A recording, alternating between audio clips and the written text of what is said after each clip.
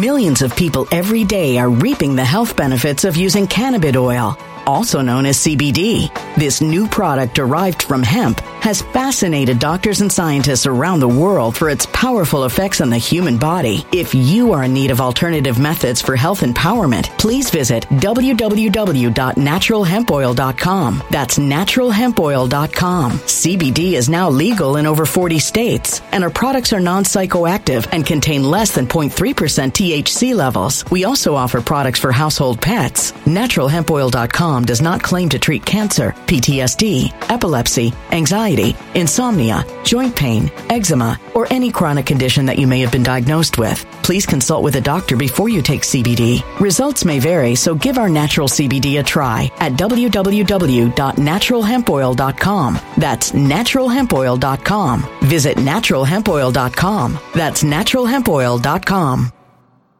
When it comes to stubborn belly fat, we're all searching for a miracle pill. Generally, you have to use multiple products that target belly fat differently to manage excess weight around the stomach. Some products may focus on abdominal exercises or dietary changes, while others might focus on boosting metabolism or controlling cravings. But believe it or not, I may have found a solution that removes the need for juggling through multiple weight management products. It's called Belly Trim, and it's more effective at targeting belly fat, enhancing metabolism, and promoting a toned midsection better than most weight management products I've seen typically found on store shelves. Tens of thousands of 5-star reviews back up the notion that Belly Trim is not only a breakthrough in a bottle, but that it also removes the need for us to use countless diet pills and fat-burning supplements. But there's more. If you place your order for Belly Trim now, you'll also receive 51% off, free VIP live health and fitness coaching for life, 2 free new ebooks titled Top 10 Foods That Burn Belly Fat and Top 10 Exercises to Reduce Belly Fat, a 60-day satisfaction guarantee, and last but not least, free shipping. Simply go to www.trimwithus.com. That's www.trimwithus.com to take advantage of this limited time deal before they sell out. Once again, that's www.trimwithus.com. Order now.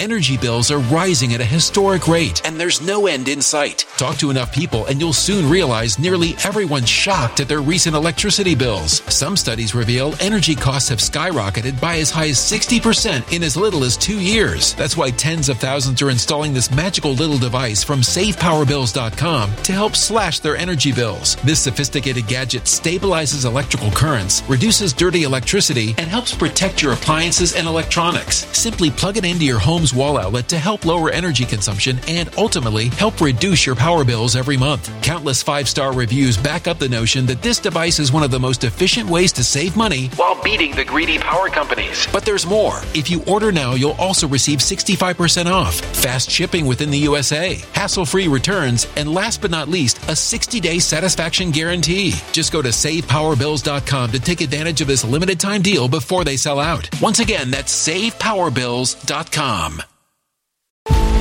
Violent crime across the U.S. has skyrocketed. Just recently, a politician was carjacked by 3 armed attackers outside his home in Washington, D.C. This comes several months after another politician was assaulted in the elevator of her building. Between mass shootings, kidnappings, burglaries, and carjackings, it's never been more vital to learn how to protect yourself. This is why tens of thousands are choosing the Fighter Flare flashlight. The Fighter Flare flashlight has awed people with a wonderful design and massive light output. On top of an ultra-bright 800-lumen light, it boasts powerful strobe lighting modes for self-defense, a glass-breaking hammer, a built-in power bank, solar-powered recharging, rope cutter, siren, and much more. Countless 5-star reviews back up the notion that this flashlight is the latest and greatest in the EDC market. But there's more. If you place your order for the Fighter Flare flashlight now, you'll also receive 66% off, free express shipping, and last but not least, a 100% lifetime guaranteed replacement. Simply go to www.fighterflare.com to take advantage of this limited time deal before they sell out. www.fighterflare.com. Order now.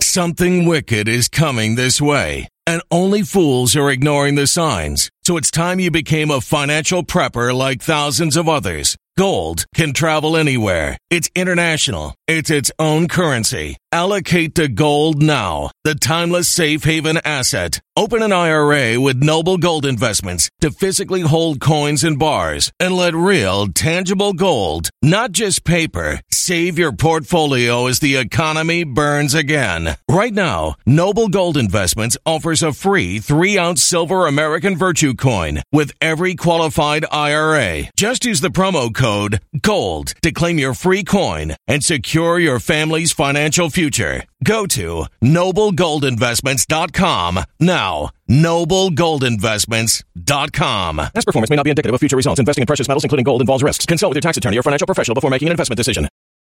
RPN is not responsible for the views, actions, statements, or opinions of its guests, advertisers, or even its viewers. The information contained in this program is not to be confused with medical or legal advice. An appearance on this platform is not necessarily an endorsement, but as always, we encourage you to do your own research. Enjoy the show.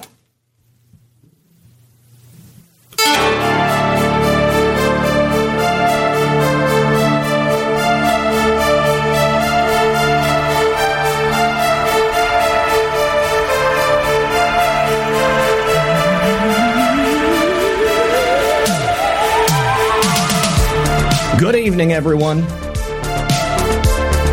and welcome back to another episode of Saturday Night Livestream.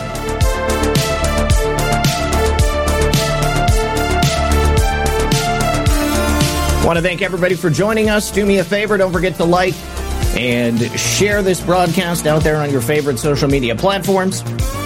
Tonight, my guest is documentarian, filmmaker, director James Patrick. He is the creator of Planet Lockdown and the new documentary, Nitrogen 2000, about the plight of the Dutch farmers. This is excellent timing because they've just had a major win politically in the Netherlands. Can't wait to speak to James about it. And if you're just coming into the room over there on Rumble, do me a favor, please hit that like button. It's so easy. It's the best, quickest, easiest, and freest way you can support the program.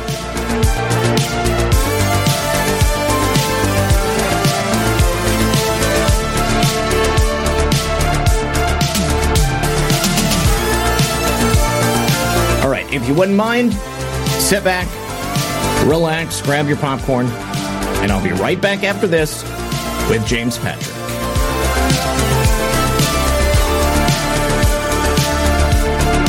All right, good evening, everyone. Welcome back. Thank you so much for being here. And please join me in welcoming our esteemed guest this evening, Mr. James Patrick. James, how are you tonight, sir? Good. Thank you for having me. Awesome. It's my pleasure to be able to host you.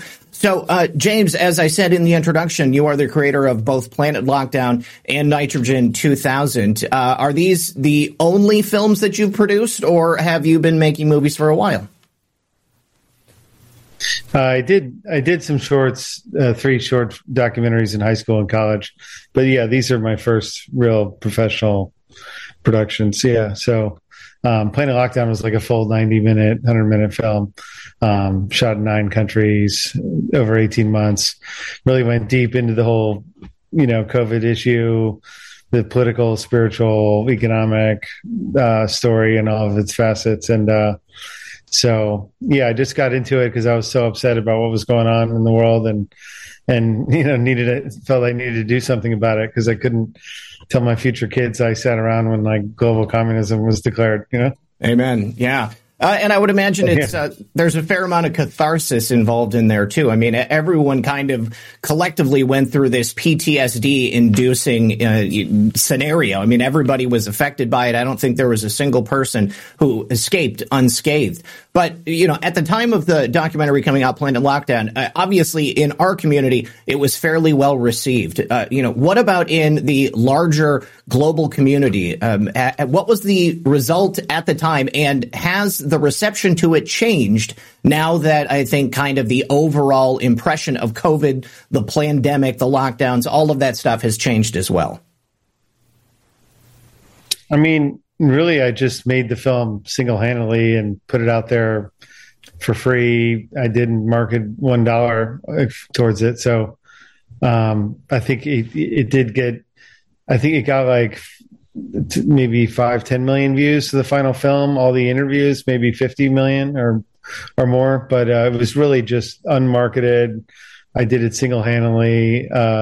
People who've seen it and I've talked to were very touched by it. I really made it. I got the best people in the world. I got former Pfizer Vice President Michael Yeadon, or former Czech Prime Minister Václav Klaus, or former research director of the French NIH, Alexander Henry Oncat. I got the most credible people in the world who had the balls to speak out, who were largely retired, independently wealthy, had just quit their 30-year job. As Knut Vikowski was the chief epidemiologist at Rockefeller University in New York, So he was the guy I found to do the flatten the curve, explaining these curves, that it's a 2-week, curves are 2 weeks, not 2 years, right?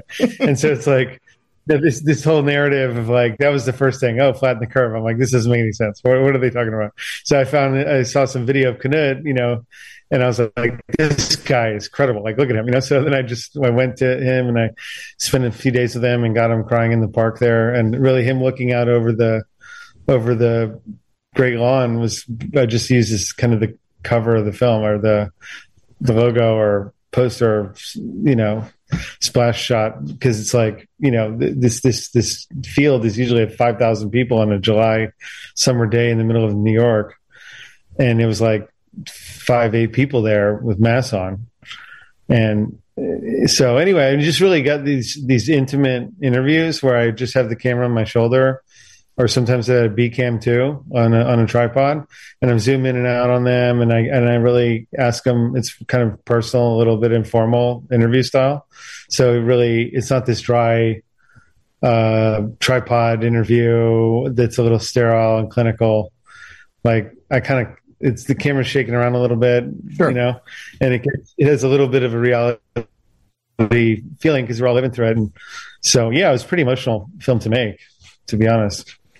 Absolutely. Well, I mean, it was certainly emotional to watch, and I think that one of the reasons that it touched so many people in the way that it did is because this experience was so personal for each and every one of us. And obviously it affected everybody in a different way. But I mean, by and large, everybody was isolated. We were shut off from our friends and our family. Everything that we could normally do, going out, socializing, even going to work. I mean, it was just stripped away from us.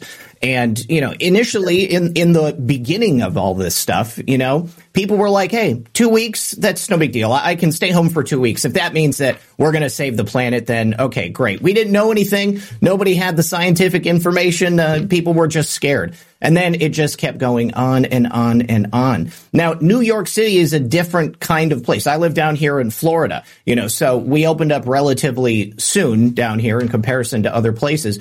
Are you in New York still? I mean, I'm wondering what the mood is generally there. No, I mean, I'm from Washington, D.C. originally, but I was kind of in this area in the D.C., general region. And so, yeah, D.C. was a prison. New York was a prison. I mean, yeah, it was awful. It was awful. I mean, I think Boston was the same. L.A. I heard was really bad like that. Yeah, it sucked. I was getting in mass fights all the time. It was a headache, So when it came to Nitrogen 2000, how did you get involved with interviewing these Dutch farmers? I mean, obviously here in the Western world, I don't think we've heard too much about this story. There's been limited coverage on it. Certainly I'm aware of protests that have been going on. I know about these changes that they have proposed.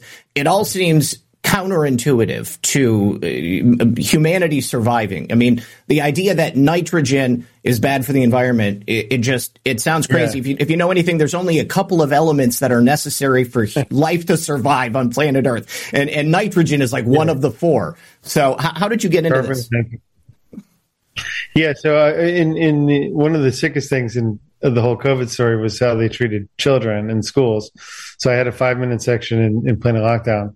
And then I was thinking, I saw Layla Sendner speak at, she's down there in Miami has this great school. I saw her speak at a conference in Acapulco in Mexico. And I was like, oh, maybe we should do a whole film on just what the kids went through. So I approached her and then we talked about it and I started shooting really in France and a little bit in Holland and the US on to do another documentary called "What Happened at School" on what the suffering the kids went through. So I'm working on a 90-minute film on that, which is mostly all shot. It's basically shot, and then so that's going to be half French, half English film, which will be kind of interesting.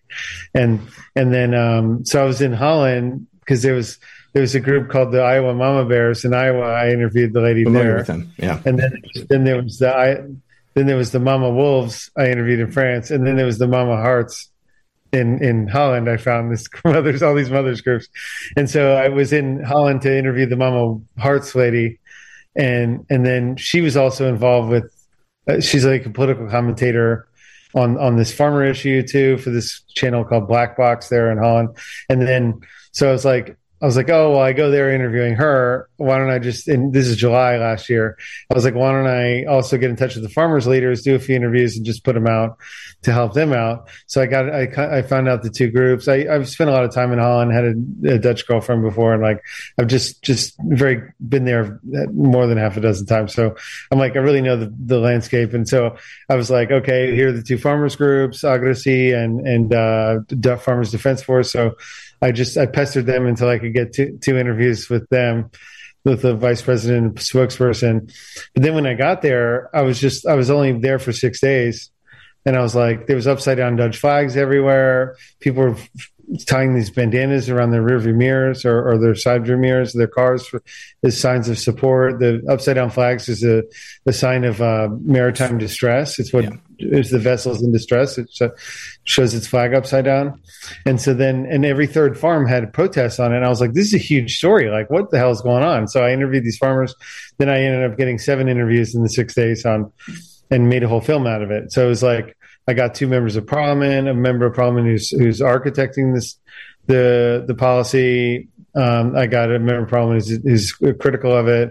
2 Dutch farmer leaders and a Dutch farmer who's like living in these Nature 2000 areas. So really since 1990, this is really a global issue, but the issue of the elites using environmental arguments, frivolous environmental arguments, to take our freedoms away and control us. So it's playing out a little differently in different areas. And there's a lot of these silly excuses they make up, like it's carbon dioxide, it's nitrogen, it's the spotted mouse, or it's the spotted owl, or the land, who owns the land and how they want to buy it, how they want to control it. In this case, they're getting the government to nationalize it. And in the U.S., there's a lot of Western lands already owned by the government. So anyway, this is just kind of it's a global story, but playing out differently in each country. And then there's also some other stories, like about how they're restructuring the food system. I think that is a big part in this. We can get into that too. Absolutely. So anyway, big story about going on. What is the justification that the government is giving? And is it just the government behind it, or are there other, non-governmental organizations that are coming in from other places and saying, hey, people of the Netherlands, this is what you have to do if the world is going to survive? Yeah. So in a nutshell, the government is moving to nationalize a third of Holland. They're using the argument that nitrogen is pollution, and cow pee and poop is nitrogen heavy, and they don't want that nitrogen settling on Nature 2000 nature park areas. Okay, and so therefore they want to eliminate.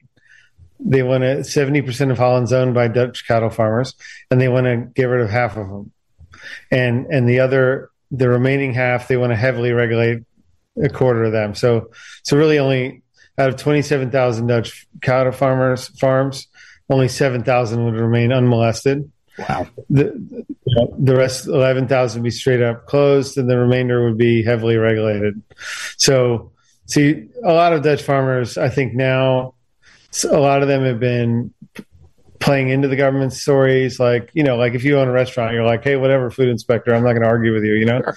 But it's like them are losing so much, like they're losing their minds. So they're just giving up even farming in the country because it's too crazy, Would you want to live in a country like that and have to do business when they're coming in like that? So a lot of them are moving to other countries. They're buying land. The one guy in my film, Jos Eric Luton, he's like, he's like, my son's in Denmark now buying land in Denmark because we're going to, the regulations on nitrogen are 100 times less in Denmark. They allow 100 times more. So sure. So it looks like, so anyway, the gist of the story, the way it works is, the way the scheme is working is some oligarchs are controlling about half a dozen NGOs. The NGOs are lobbying for the policy. These guys are getting the government to pay for the budget of the NGOs. Mm-hmm. Then they got the government or the people to pay for a 25 billion euro fund to then buy out the farmers' land. And then the NGOs become custodian of the land, and in many cases put cows back on that same land. That's insane. So they don't have to put any money down, and they get control of it, and they dictate the whole, and it's very intelligent. It's a revenue stream, I would imagine, too. If they're putting cows back on there, they're probably going to be using them, some aspect of the cows, either dairy or for something else. I don't know. I just think just for managing just because you need to have some cows to eat the grass. To graze. Okay. Okay. All right. Yeah. But even still, those cows are going to be producing the very nitrogen that they are canceling the farmers because they have cows and they produce nitrogen. I mean, isn't there also like a market for cow feces for like fertilizer and stuff? I mean, doesn't some of this stuff get reused anyways? I mean, farmers, normally they just reuse the cow dung for farming. I mean, it's not farming. Have they actually done any credible, like, environmental impact studies to determine, like, what is the measurable effect of these cows? Like, how are they making the claim that this is a net negative for the people of the Netherlands? But yeah. They have all these these computer models, like, global warming. They have all these computer models. Mm-hmm. They have all these nitrogen cow manure models, and they have a lot of built-in assumptions that are incorrect. So I interviewed Lindeboom, Professor Lindeboom. He's a top government scientist, and I got him the day before he came out with the second report debunking the government's model. So they have all these built-in assumptions where they say if a cow takes a dump here, it'll magically redeposit and resettle on this nature preserve area like a kilometer or 5 kilometers away. And he's like, there's this holy belief, that this will happen. And he's like, I just don't think that's true. Like, and then you're going to use that as the basis to kick a farmer off his land. He's like, that's bullshit. That's just not right. You can't do that, So no. There's that issue. In 2019, they labeled 18% of EU Nature 2000 nature preserve areas. They designated 18% of Europe as Western Europe as Nature 2000 areas. And so it sounds like a science fiction film. So sure. They're arguing nitrogen deposits on the Nature 2000 areas is the problem. So that's why I call it Nitrogen 2000. Mm-hmm. But so since the year 2000, EU started regulating nitrogen. And they have filing requirements for all these cow farmers to file how many turds they produce and the feed and how many cows they have, how many male and female cows and all this stuff. And so then they're so in most countries, the Nature 2000 areas are concentrated in forested areas like the Black Forest in Germany or in France. They got big forests. But in Holland, it's been developed since 500 years. All the trees are cut down. There's no forest. So there's 162 Nature 2000 plots scattered throughout Holland. So everybody's near one of these things, and they're just like common fields. Like in the film you can see it. There's like a dike and like a road on it, and like a field on one side and a field on the other, and like one's Nature 2000 area and one's not. I interviewed Joost Block, this farmer who owns land in and on and next to Nature 2000 areas, and it's just like some field that gets flooded a little bit, and then he's like, "Oh, I dug some dirt out of here and like moved it over there, and then it floods, and then there's a little water collects there, and like a flower grew up out of it. So then they say, "Oh, well, that flower is protected. Oh my God. You can't touch that." I mean, so anyway, the whole thing is so batshit crazy. It sounds like anyways. They're saying they want the land. It's not about the nitrogen, and they're a lot of these farmers said, okay, like we'll cut the nitrogen. You can limit it. Mm-hmm. You could collect the cow pee and the cow poop and really regulate it and manage it, but they're saying no. We really want the land. We're going to force purchase it from you. It's not a choice. First, we're telling you can't have cows there, so the land price drops. The banks of the Rabobank, which is the main cow agricultural bank, is like recalling loans and stuff like that. And then they're saying, now that the price is low, the government will force buy it from you, and they're giving them such a headache. A lot of them do it. So I was actually going to ask that, is there the option to do like, poop credits or something like that? I mean, so obviously not. They're not going to allow people to do that. That's only for the very wealthy, right? Like if you've got a private jet, you can get your own carbon offset credits, and then you don't have to worry about flying everywhere with your private airplane. But so as a farmer, there's nothing they can do. The only option they have is to sell the land off. And that's horrible that they would be doing it at such a reduced cost. I mean, do you have an idea on average of like how much value these people are losing? Like, I mean, are they getting paid like 10 cents on the dollar, 50 cents on the dollar? I don't know how much it's dropping or what rates are going on right now. I just know, just speaking to some of them, they're saying some are burned out and willing to sell, some are fighting. But I don't know the exact rates. I know out of the 27,000 farms, they did recently force purchase the first 3,000. Mm-hmm. They took that move like 4 or 5 months ago, wow, which is pretty drastic. And then now there was this election 5 days ago. Yes, there's different parties. So the one that won 30% of the parliament is this lady who has this BBB party, and mm-hmm. I think she's more moderate. So she's saying that she believes that nitrogen is pollution, but it shouldn't be so drastic what they're doing with it. So so she's like probably the most moderate of the anti-nitrogen farmers groups or political parties. The ones that were really like, hey, this is total cow poo-poo. This is total nonsense, are actually lost seats in this recent election. Oh, really? So it was a big loss. Yeah, it was a big loss for the more staunch opponents of it. But this more moderate woman run. Some people say that she had some of the founders of the party were involved with Monsanto, I think, and stuff. And so I don't know. I mean, she seems good. I did throw a little clip of her in the end of the film. She is good on fighting it. It was a party formed 3 years ago, or in 2019, because they first said they want to get really aggressive on against nitrogen in 2019, and there was a big protest. And that's most of the videos people seen are from the 2019 protest. So that party was formed at that time to stop this, and it just had a few seats. Now it won a lot, but the more staunch ones lost seats. So a lot of people don't see it as a big win, but some do. The news are saying it is. I mean, so they're definitely going to get heard more, but yeah. I mean, that's the thing. I mean, at the very least, it shows just how important an issue this is to the majority of citizens of Holland. I mean, I was really surprised to find out just how many people have a direct or a familial connection to farming across the entire nation. Like, I had no idea. I mean, obviously, you hear about, I guess, cheese and milk and stuff like that. But I mean, I didn't know everybody was farming. I didn't know it was like that. Oh, yeah. Yeah, Holland is like quintessentially the Gouda, the wheels of Gouda cheese, yes, the cogs, and the cows. I think tulips. Some Dutch lady like in the cow. Yes. Yeah, they're really the tulips, the financial capital, their financial stuff. So really, when you go there, the city people are buying the media. The government press is just slandering the farmers every day, mm-hmm, telling people they're losing support when they're not. But really, in the cities, the people are pretty propagandized and domesticated. Yes, I mean, in the rural areas of Holland, they're very pro farmer. So I think there is kind of a split. But I'd say all in all, it's much more pro farmer.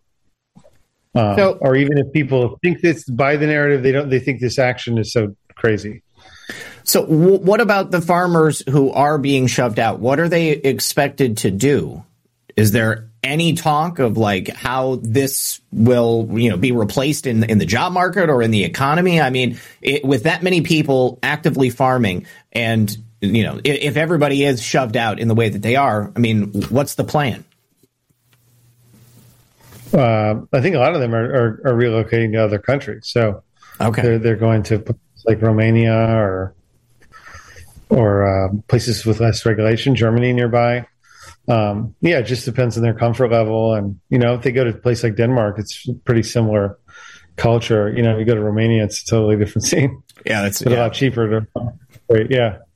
But this begs the bigger question is, what is the story really about? Like, okay, why are they trying to seize a third of Holland? And when you look at the 50,000 foot level, it's like the Dutch farmers are the most efficient farmers in the world. They produce more output per hectare than anyone in the world. There's been hundreds of arson cases of food production facilities in the U.S. and Europe. Yeah, some higher statistics, over 500. I'd really like to look into that more, but these are things I didn't get into in the film. But then there's also there's been massive buyouts, huge asset management companies like BlackRock and Vanguard have been heavily buying into the food industry in 2020. There's a report called Food Barons 2022 that came out last September by this research organization. They showed how there's just massive consolidation in the food industry. These big asset management companies bought 25% controlling interests in companies across the food industry. And so while we were all locked down, and so there's been a lot of financial consolidation going on. And they were saying they're envisioning, they're integrating blockchain and digital tech, and the robots will the farmer of the future will just press buttons, and fertilizers and seeds and sprays and stuff will be deployed, and everything will be automated, digitized, quantified, corporatized, So it's just this kind of sterilization and corporatization of the food, because food is really little farmers around the world. It is quite distributed market, and so there's been a massive push to really consolidate financially that industry. We see arsons in that industry.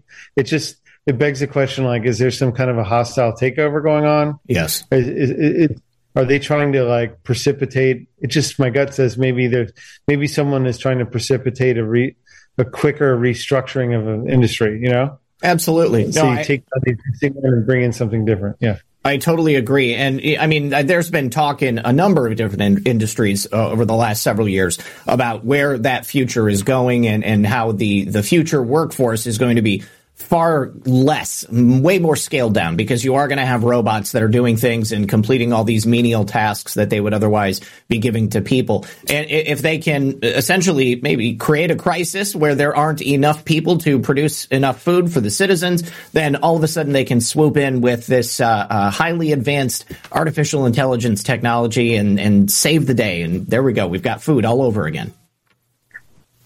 Yeah. Yeah, and then it's creepy when you see these bug food commercials, or that there's been all this heavy marketing of eating bugs. Why is BBC and PBS pumping bug kibble so hard? Well, because it's healthy for you. It's better for the environment. Yeah, I'm not too. I just saw this video. This Israeli firm making fake meat, digital 3D printed hamburgers and stuff. I mean, it's creepy. I mean, I don't understand. Just eat vegetable, Right. Why would you want to eat 3D printed meat, or, meat that's been produced from bugs, or meat that's even produced from soy or any other kind of vegetable source? I mean, just real meat. Real meat is, yeah. I definitely don't want to do that. All right. Listen, we've got to take a break for the second half of the show. You guys, we're going to be right back on the other side. We'll see you in a second. All right. Thank you very much for sticking around, guys. James, did you want me to go ahead and throw on a copy of the trailer for the audience so they can get a better idea? I have your YouTube channel pulled up, but I didn't know if there was a better place to watch the trailer for the film. Yeah, the YouTube channel or bigpicture.watch. Bigpicture.watch. All right, let me go ahead and pull that up. I made this company, bigpicture.watch, so you can you can see all the films I'm working on and fund each one, and then watch them and propose your own story if you got an idea. Oh, right on. Okay. Okay, here we go. Here's the trailer. Let me go ahead and jump on over here. Is it playing there? No, it doesn't want to pull up for some reason. I'm definitely at the page, but it's just it's spinning. It's not. Do the YouTube channel one. Okay. All right. So which one? There's a number of them. There's the Kulak one. There is the nitrogen explanation. The first one, the oldest one. The oldest one. So that would be the Kulak one? You can just play the Kulak one. That's basically the first 3 minutes of the film. Okay. So I show some Stalin and these dekulakization process. Because in the 1930s, if people don't know, Stalin made a war on Russia's farmers. At the time, there's a lot of historical parallels. So in the Soviet period, like, Russia used to be the largest grain producer of the world. In this case, it's cattle farmers. It's not grain farmers. But in Russia, the Russian kulaks, or small farmers, were the largest grain producers of the world, and they were also resistant to the central authority. And he went and slowly made war on them until he finally gave 30,000 people pistols and just told them to run out and shoot them. Wow. So it got pretty bad. Yeah. So I played these clips to draw the parallels for, like, Stalin. Anyway, play it. You'll hear it. Yeah. It's an apt comparison. Yeah, here we go.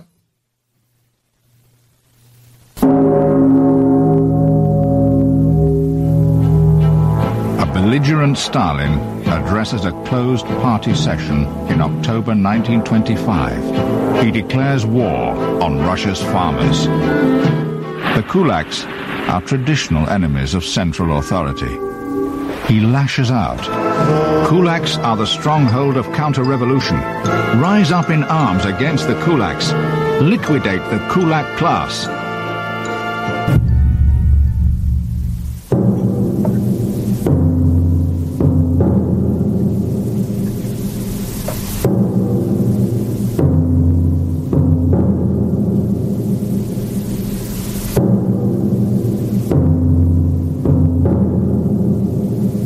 The Netherlands is one of many nations that's been taking measures to reduce its nitrogen pollution, and a number of farms may have to be closed down. In order to restore nature, we have to reduce the number of animals in the Netherlands. Part of the Dutch plan is to buy out farms, which are being seen as being pollutant. Lots of questions about their future, so they want some answers from the government. What will happen to us? Environmental groups have said more reductions, more cattle has to disappear. They are using the narrative of nitrogen to get rid of us. But actually we're doing a very important part. We're feeding the Netherlands. We're feeding a big part of Europe. The population is rising, so consumption is rising. But we want to cut production. This is very illogical. What if people just were encouraged to eat less meat or to, eat less dairy?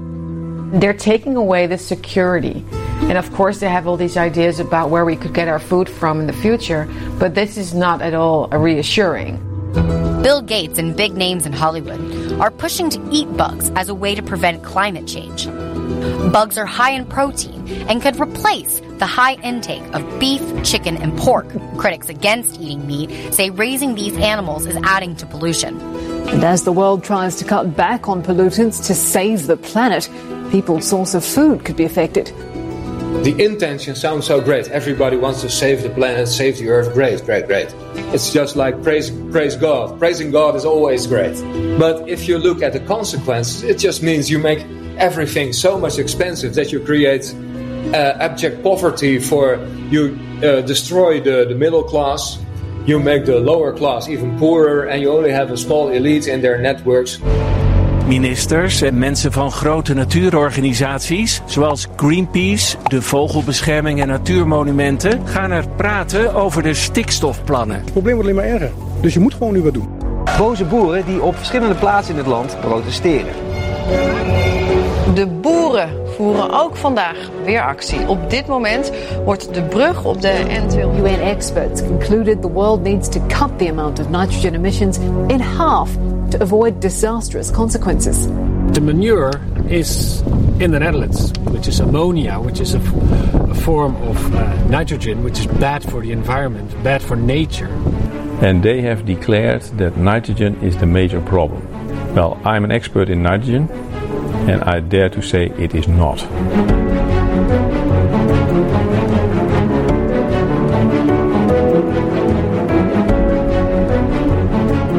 So, this is when, like, in the context of this story, this is the first time that I've ever heard someone raising the alarm about nitrogen. In fact, to the contrary, in recent years, I've heard people raising the alarms about us not having enough nitrogen. Bat guano is a major source of nitrogen and ammonia that's used in fertilizers.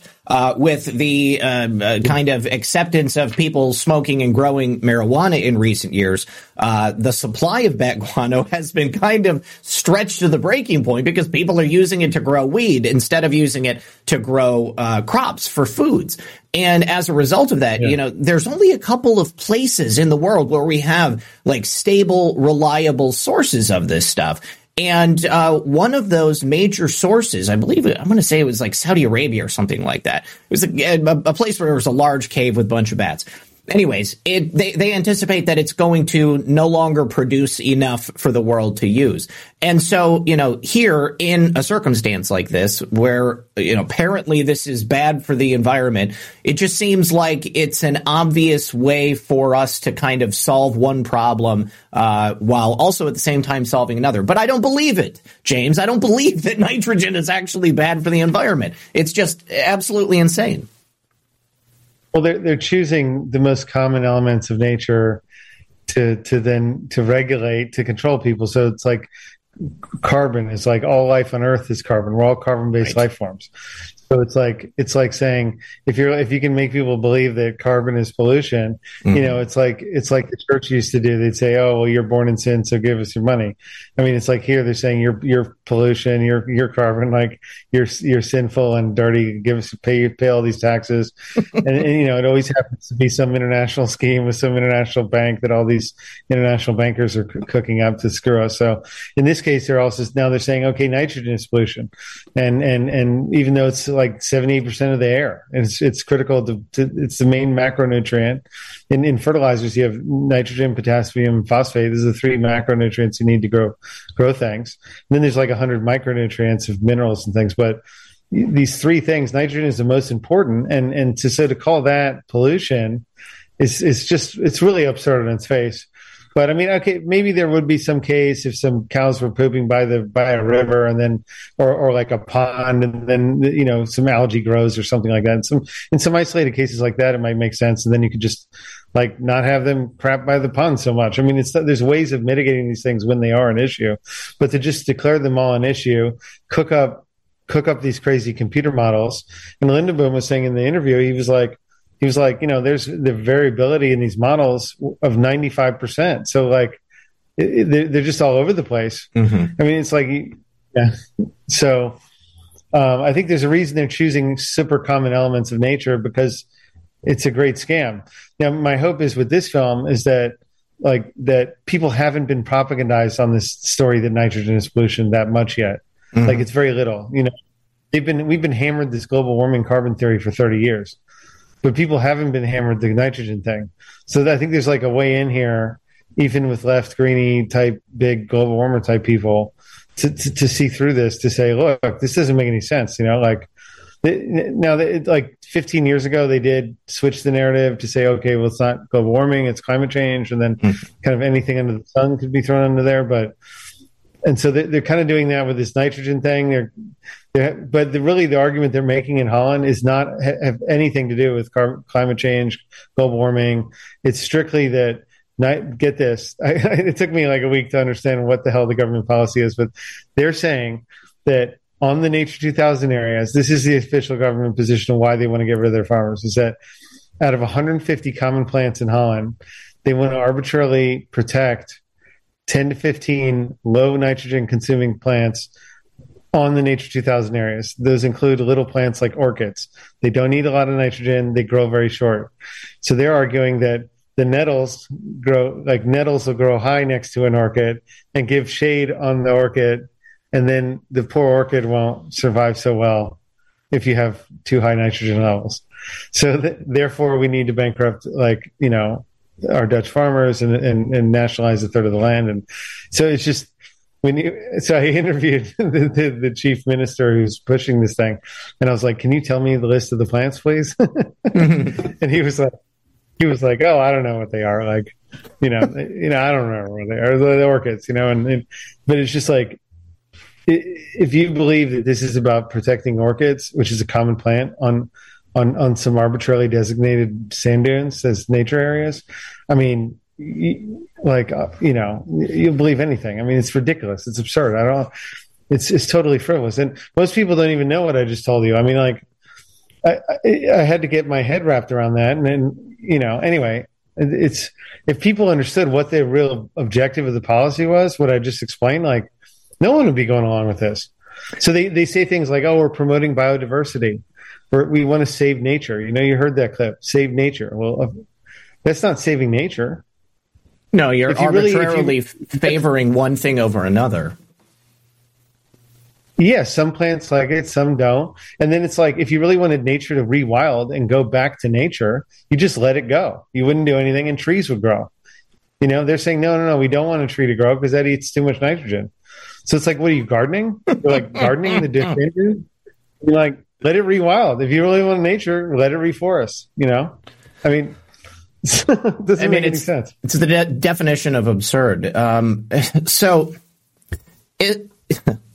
Considering the fact that so many people are going to be affected by this, I mean, has there been anyone in the public, going on mainstream media or, actively, really speaking about this in a loud voice as a counter to the argument from the government and the NGOs? I mean, is your film it, or are there people in the Netherlands that have some level of political and popularity so that they can get out there and talk about this and people will listen? Or is everybody just buying it? I mean, there are a lot of politicians and people speaking against it. How widely they're heard is another question. That's what I'm dealing with now. Is do I just give this film away for free online, and then just some people who are awake, they see it, or what value is that really? With all of my work, really, it's I'm doing better stuff than most people do. I have cinema grade equipment. It's quality. It's the same mics and that they use in Hollywood films. So it's I don't just want to be king of the conspiracy videos. It's I'd rather get this into film festivals and get it to a broader audience. I think this story has the ability to break through to a mainstream audience, and really who I want to speak to is the greenies and the people buying these narratives, not the people that are already awake, but the ones that hey, this, you're being bamboozled into something that isn't right. And this isn't about the environment or the ozone layer or the nitrogen levels or the cow poops. It's about it's about taking people's land and taking their freedom. And I even showed one video that was so funny. I found one video of a guy who made a machine, because there's all these machines to collect the urine of the cows now, because they're saying that ammonia is pollution. And so this one guy invented a cow urinal. It's this machine that rubs the cow and then it pees in a bucket. And then I was like, what did they do? What did they push these people to do? They're pushing them to massage their cows. For what? Because ammonia, because the grass will grow greener if the cow pees in the ground. Yeah, I mean, it just I feel like with just a little bit of deprogramming, this is a very easy argument that can be made. I mean, just to counter the insanity that they're trying to claim is going to ensue as a result of cows peeing and pooping all over these fields. And as you said, I mean, they've been doing it for hundreds of years. I mean, half a millennia they've been doing it. And the countryside is beautiful there. There's nothing wrong with it. Right? It's Yeah, the guy said for every manure I bring to my neighbor's farm, I have to do a laboratory report and file all these government forms to bring manure to the neighbor's field. I mean, get your head around that, Yeah. I mean, what are they doing, They're pushing these people to madness, and they'll go to Romania and just farm there where they don't have to do that. So what's going to happen? I mean, if they really care about food quality and all this stuff, and so then they shut off the Dutch farmers, right, for making cow meat there. Then the cow meat's going to come from Brazil. It's going to come from Romania. Yeah. It's going to come from places with less regulations and less stringent health requirements or stipulations of what you can feed the animals and stuff like that. So like, is that better? Even if you buy all these narratives of theirs, is it better if it comes from Romania and Brazil and not from Holland? I mean, think about that. Like, none of this makes any sense. No, I mean, certainly it's going to result in a redistribution of wealth and a redistribution of services and availability of these products. I mean, it seems like there's a lot of different layers here. I mean, obviously the land grab, that's a pretty simple one. I think that rewilding and taking over countryside and not allowing people to live there, I mean, that's something that the elites have been working on for quite some time. And obviously Western Europe, I mean, one of the most heavily populated places on earth. I mean, it doesn't seem like there is, I mean, in respect to like the land mass of Europe, I mean, you said what portion of Holland are they trying to take? This is like 50% of the country? 35%, yeah. 35. They want to national right out, yeah. It's just crazy. A lot. And so, yeah, it's a crazy story. I have a couple of super chats from Rumble. Salty Zero said, carbon net zero is impossible. The unfortunate thing is that young people don't think of that. Another attack on our children. Yeah, I mean, James, with the quality of education reducing by, orders of magnitude each generation, people stop thinking about these things in the same way. As a child of the 80s and the 90s, I mean, the idea of climate change, global warming as a result of carbon dioxide just seemed absurd to me. It was like one of the first things I said when they told us that too much carbon dioxide in the atmosphere will create the greenhouse effect. And I'm like, well, the greenhouse effect, isn't that going to create more plants because they're going to breathe it? It's going to be warmer. It'll be tropical and things will be more beautiful. So, I mean, it'll kind of take care of itself in a cycle. And now I don't know that people younger people would have that same level of insight when they're thinking about this, because since the moment they come out of the womb, they're just being bombarded with a variety of different types of propaganda coming from all different sources. You are the problem. People are the problem. The food we eat is the problem. And so therefore, we got to get rid of you. And we got to start by getting rid of the things that you produce and the things that you use. Yeah, it's sad to see people imbibe the mentality of the elites that don't want them around. So they'll be like, oh, I'm pollution. I shouldn't exist. I shouldn't have children. It's sad to see a little girl say, I don't want to have kids when I grow up. I'm pollution. I shouldn't exist. I should kill myself. I shouldn't have children. I mean, it's like this very anti-human, sad mentality, which is the way these kind of dark elite people are looking at things. They're going, oh, these people are trash. Get rid of them. They're polluted. We shouldn't have them around. And they've propagandized them to view themselves that way, which is really sad to see, So we really need kind of a more pro human or like life kind of attitude of, making all these films and all these dark things. I really think we need to start talking about the positive principles that where we should go with all, from here, because we're going to have to kind of rebuild and start thinking noble ideas again and not get sucked into all this negativity. Oh, I absolutely agree. Ron E79 over on Rumble also said the media has always tried to make us scared of bats. Rabies, and they will get caught in your hair. BS. I've always been kind of fascinated by bats myself. I mean, they're kind of neat when they're flying around. And as a young boy in the city, if you see a bat swoop by, then it's like it's a cool day if you get to see something neat like that. Okay, so here's the thing.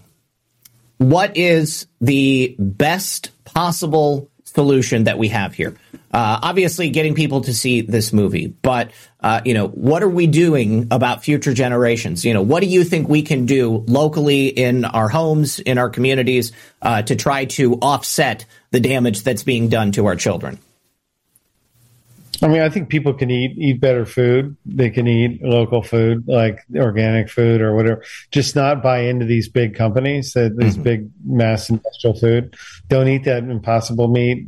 Like I recently or last year, I bought half a cow from a neighbor.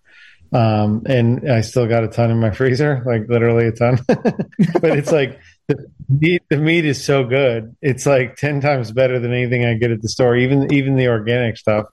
And so it's like, I think I mean, I know this stuff costs more, and it's like a lot of Americans really feel like an egg's an egg and a piece of bread's a piece of bread. But like, a lot of the wheat in the US, they spray with all this glyphosate stuff, which causes a lot of like problems with your gut and your biome and just, I mean, the genetically modified stuff. I mean, all the sugars are GM, beet sugars and stuff.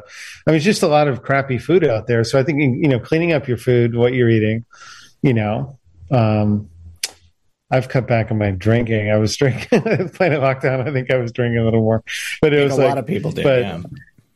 Yeah. And then like, I think, just eating well, supporting like local farmers and like, and yeah, I mean, like you're saying, educate your kids better.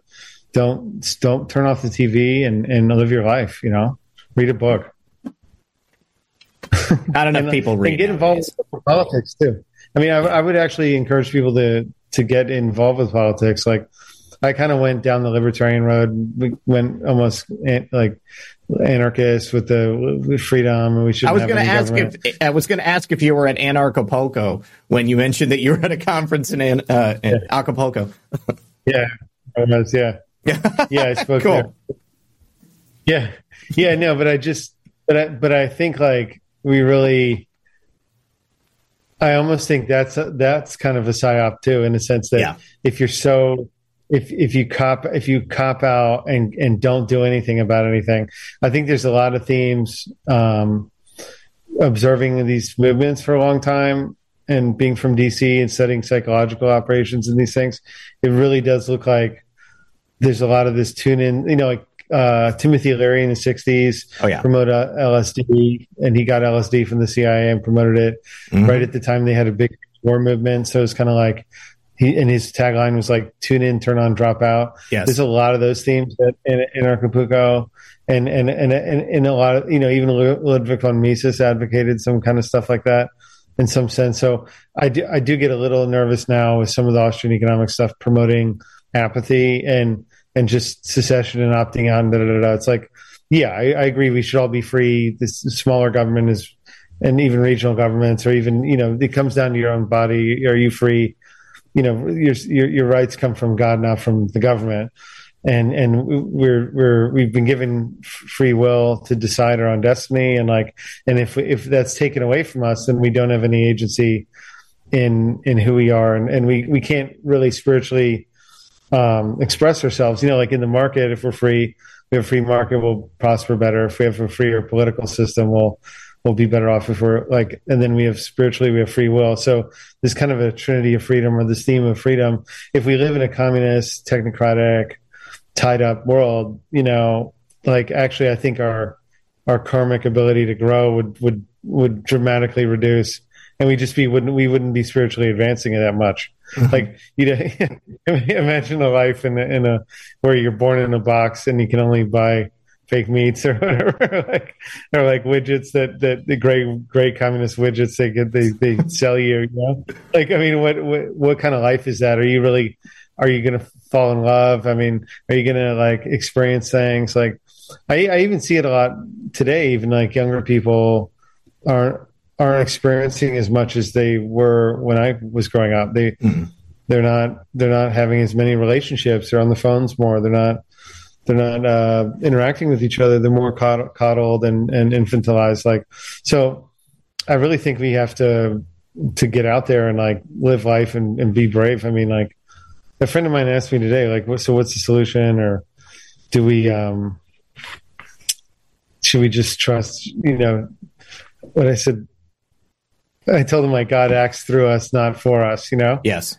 It's like we're here to live the life fully, not to trust the plan or sit back and think that, I have some trouble with some of the Christian stuff too, because they're saying like, oh, well, God will take care of everything. And like, yeah, I think in some sense, yeah, but that doesn't mean he doesn't want you to act or like, I agree, fulfill your own destiny. You're here for a reason to act, and don't be afraid about it. It's like, what is there to fear? Like, okay, so like, I don't know, you have a tough time and like, you got a Promethean uphill battle, but does that mean like, that doesn't mean it wasn't. It was probably a richer life worth living. Mm-hmm. I mean, fine, be a wimp about it and don't do anything and just sit back, take your check, take your government check, and what? You're going to regret it when you die. So I mean, everything we do, we should think about it like, if we're on our deathbed, would this be the action that I want to live with? Absolutely. No, we have a very similar philosophy. I for me personally, I have a strong faith, but that's all about knowing that I will be provided for, but I have to be the one actually making the moves. I mean, it's like you said, God gives you free will so that you can act on the things that you're taught, on the things that you're shown, on the experiences that you have to go through as you grow and as you kind of give back to life, based upon what you're bringing in. And, I definitely never advocate for people to just sit back and wait for something to happen, because I think that the only way that we could possibly be successful in overturning, let's be honest, hundreds of years of conditioning and work that these elites have been doing. I mean, they've been setting themselves up so that we can get to this point now where it's so easy to just take everything away from us. People have trusted the government, they've trusted their institutions, and they believe that everything would be fine. And it's clear that that's not really the case. I mean, there are things that we can trust, there are things that we can never trust, and things that we thought we could that we will never be able to trust again. But more than anything, we've got to be the ones who are taking over from that failed and broken system that's currently in place. Totally, yeah. Yeah, there's no easy way out. But I think, yeah. So anyway, I want to spend more of my time going forward on positive ideas, because it's like, we all know what the problem is. We know where we don't want to be, but let's really think more about where we do want to be, like, and think about and work towards that. So how is it for you living in Washington, D.C.? I mean, for me personally, I mean, I just think that that's hell on earth. I wouldn't enjoy it, but I mean, I'm just wondering, what you're doing there for yourself locally and for the people that you love. I was born and raised there. I don't live there anymore. Oh, okay. I'm sorry. I misunderstood. Yeah. All right. I'm going to go ahead and open up the phones, you guys. If you have any questions about this film, if you have any questions about James's past work, questions about making movies in general, I encourage you to call in. I'm going to go ahead and drop. I'm sorry, are we going to say something? Yeah. I'm making another film on the fertility effects of the vaccines as well. We could talk about that. Oh, yeah. Well, let's put it out for people, if women are, it's about women. It's called "Where's My Period?" Mm-hmm. So if any women are experiencing like early menopause or miscarriages or massive hemorrhaging after the vaccine, they should contact me at info@bigpicture.watch. And I would absolutely love to help get you in touch with people on this. I mean, this is something I've thought about quite a bit, because we've, recently they've been talking about the reduced fertility rates that people are seeing. And I also saw an announcement that I think it was Getter is planning on offering pure blood sperm to people who want to have babies and are unable to, perhaps as a result of getting the jab. And to be honest with you, this is something that I suggested like a year and a half ago. Like, people who are not vaccinated, donating sperm to sperm banks, it's probably going to be gold here in the future. And I think it likely could be, I mean, there's obviously a major problem that's kind of brewing out there right now. And for the people who are alive at the end of the day, they're going to be the ones that propagate the species. And if you perhaps have taken the jab and you're unable to have children naturally, then this would be an excellent way to go about it. All right. So what's that email address one more time? So if people can get in touch with you, they will. It's info@bigpicture.watch. Info@bigpicture.watch. Okay. Excellent. And we've got our first caller on the line. TikToks. Good to see you, buddy. How you doing? Hey there. Let me get my actual camera going here. Okay. All right. Green screen. All right. Hey, how's it going, Red Pill? Nice to meet you. Or to see you again. And Sarah, I didn't catch his name. I just caught what you have in the moniker on Foxhole and what you were talking about. But I got a gist of it. James Patrick. Okay. Nice to meet you. My question is this to both of you gentlemen is, I've noticed a big push towards a climate religion. Oh, sure. And I'm not here to promote my stuff, but I did do a video of it. And all the way back in when they had the climate summit, they also had dudes up on the mountain breaking tablets of their 10 Commandments at Mount Sinai. Breaking the 10 Commandments? Yeah, yes, they were up there, and it's in the film that in the video that I created. I'm trying to do a series of their commandments and how they're trying to change the 10 Commandments to their commandments and the climate commandments. Yes, and everybody should look into it. Not go look at my film or anything like that. I'm not here to promote that. I'm here just to That's okay. ask that and push that. I think it's totally fine if you want to tell people where they can watch it because it sounds interesting. It's on Rumble. It's on Rumble under my name. It's called Is Climate the New Religion? And all right.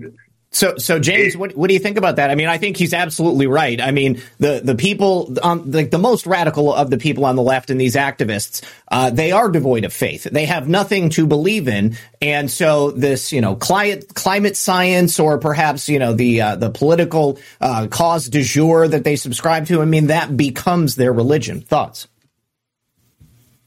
Yeah, I think there's been a big push to basically what it looks like is I think subvert a lot of the religions.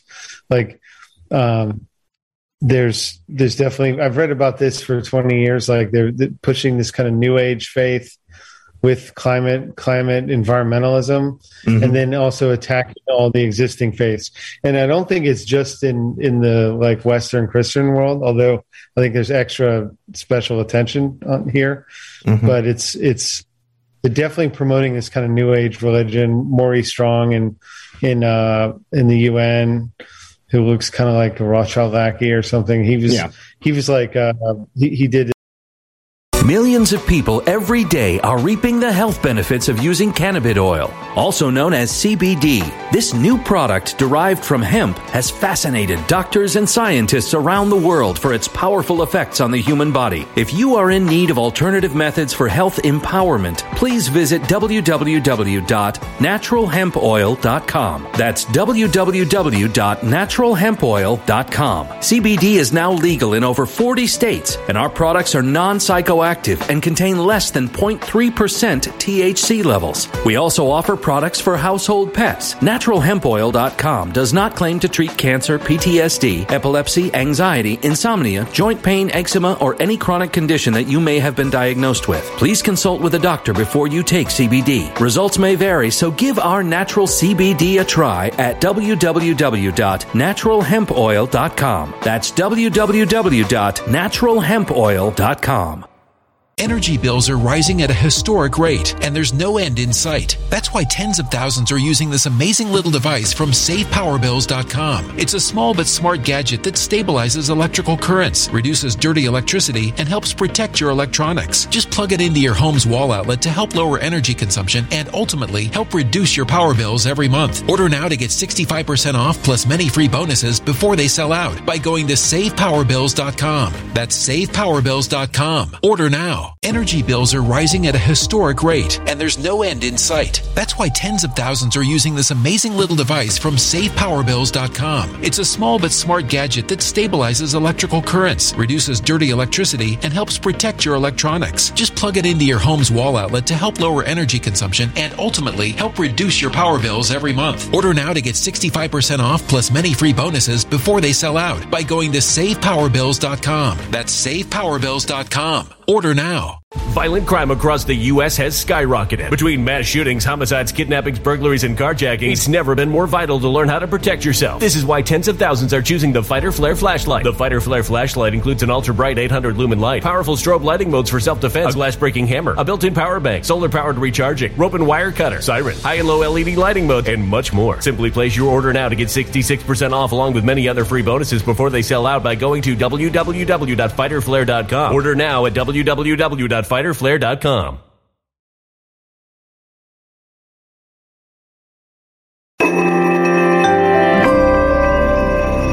A human catastrophe is closing in. Nobody knows how far this one is going to go. You can feel the heat as tension is rising globally. War is expensive. Open a Noble Gold Investments IRA today, and you can claim a free 3-ounce silver American Virtue coin. Just use the promo code GOLD. Go to noblegoldinvestments.com now. Past performance may not be indicative of future results. Investing in precious metals, including gold, involves risks. Consult with your tax attorney or financial professional before making an investment decision. Did the big Noah's Ark float and bought the big in the oil sector in Canada, and he held this big summit on world religions that one of my interviews, Astrid Stuckelberger, helped organize this World Religion Expo thing in the UN many years ago. And then she's like, after that, like all these leaders started getting taken down and attacked, and it's like now all the churches are all these creepy people. But there's a lot of new age overtones to the QAnon material now is kind of merging with they're taking like kooky Christian stuff with new age religion and mixing it with QAnon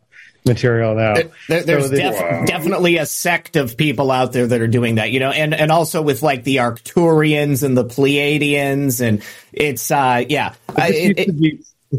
think they're different operations they were running and manipulating. Probably. And now you can see the authorship that they're mixing them, and you see that in the Q material. They're mixing weird evangelical stuff, QAnon material, Trump son of Zionist messianic stuff with new age garbage, and like it's this.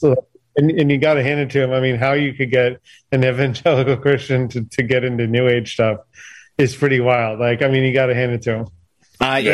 Takes a fair amount of attention and skill as well. Yeah, I had read about this 10 years ago, but I didn't think they could. I was like, this is so kooky. But now it's really up there. It's out there. Yeah, it's being pushed out there really hardcore. So along with the whole transhumanism stuff and like how they want to how Elon wants to put chips in our heads, and then they're this Yusuf guy or what, I can't remember his name, that skinny bald-headed guy that's like at the that's talking about like how the world needs to move from like humans to being like transhumans, and how we're all going to be connected to the data and stuff like that, or to the web and stuff like that. It's all weird, and they're trying to push it all together at one time, and it's just like the world's waking up to it, and they're like, no, we don't want this. And some people out there they want to be connected like Matrix and with plug in the back of their head. So who wouldn't want to learn French in 10 seconds? Briefly, Low Country Brooklyn, thank you very much. She dropped the email info@bigpicture.watch. I would imagine there's probably going to be a couple of people out there who get in touch with you. So she also said, yes, James Lindsay frequently speaks about the shift towards a UN-driven one world Gnosticism. Absolutely. New Discourses is his YouTube channel and website. Highly suggest it's all communism. That it is. It's a big eugenics push to me. Yeah, a lot of this goes back, like the UN original name of the publishing company was like Lucis Trust. The spiritualist in the late 1800s. Madame Blavatsky. Like Alice Bailey, a lot of the Blavatsky, and then there was Alice Bailey, who was very involved with the early UN stuff. I think she ran the Lucis Trust, if I remember correctly. But it was like a lot of this New Age stuff was back in the very beginnings of the UN and the League of Nations and stuff. So I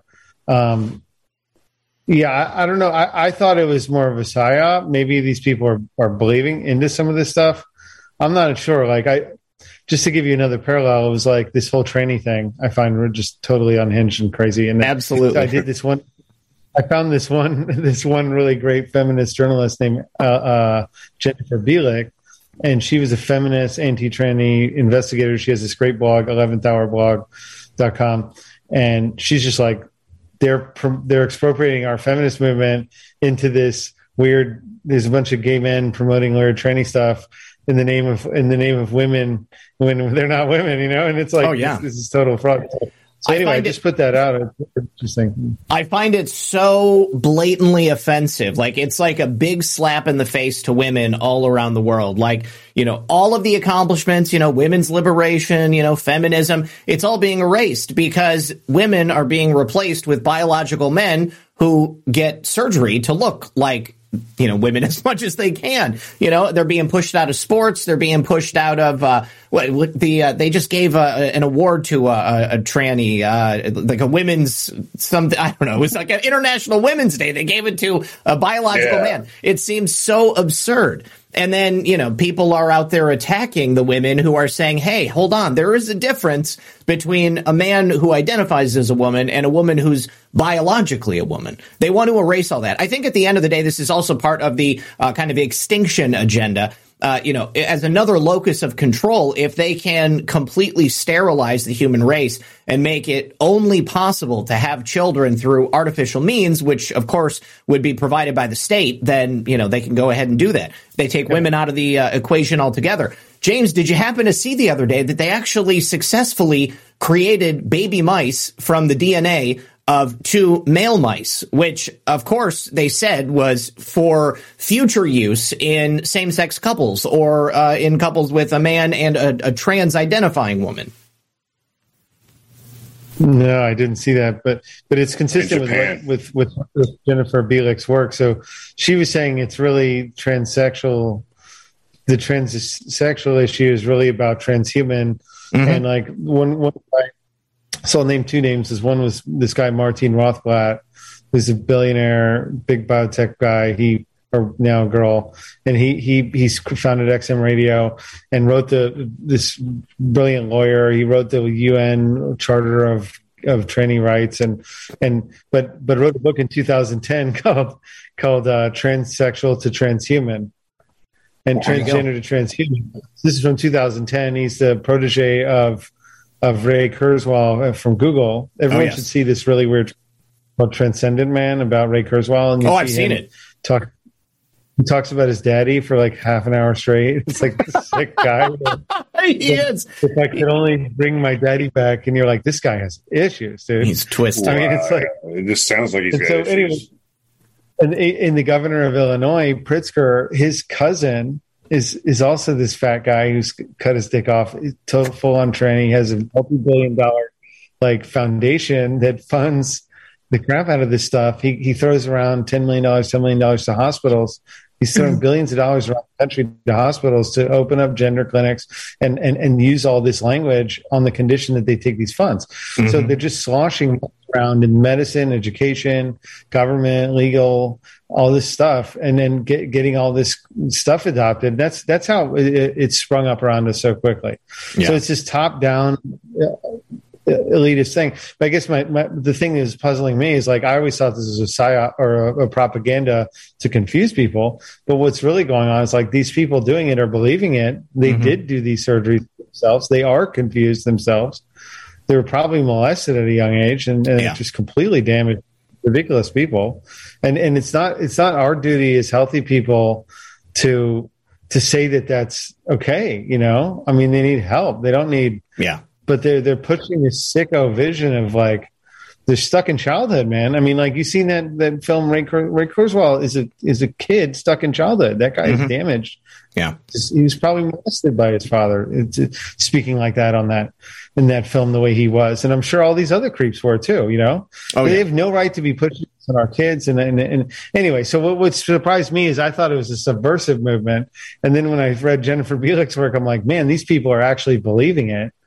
And I think there's still a heavy subversive element to it, but. Well, it's multi-layered. You know, I mean, there are certainly going to be those within that movement that buy their own bullshit and go ahead and alter themselves in ways which are unrecoverable. But then, obviously, I think they are looking to just destabilize society and push us kind of closer to the brink as quickly as they possibly can. And I also think with the transgender movement, I think there's a large part of it that is about the sexual abuse of children. I mean, they are sexualizing kids, at such a young age. I mean, like they've been getting worse and worse and worse about it. And now it's just so blatant, toddlers at these drag shows and, just like as blatant as you can possibly get.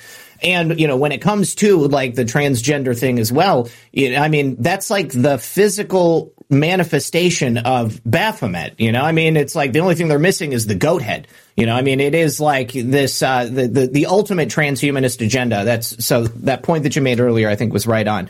Tick, we got to go on to one of the next callers. So I just want to give you an opportunity. I was about to tell you, I saw some people asking for the link in the chat. Is it okay if I drop it in Foxhole for them? Yeah, absolutely. Drop it over there. Yep. I appreciate it. And, thanks again for letting me come on and ask my question. Absolutely. I'm sorry. What's the name? What was the name again? My name is TikToks, and the name of the video is Climate is the New Religion. Yes. It's the new. Okay. Thank you.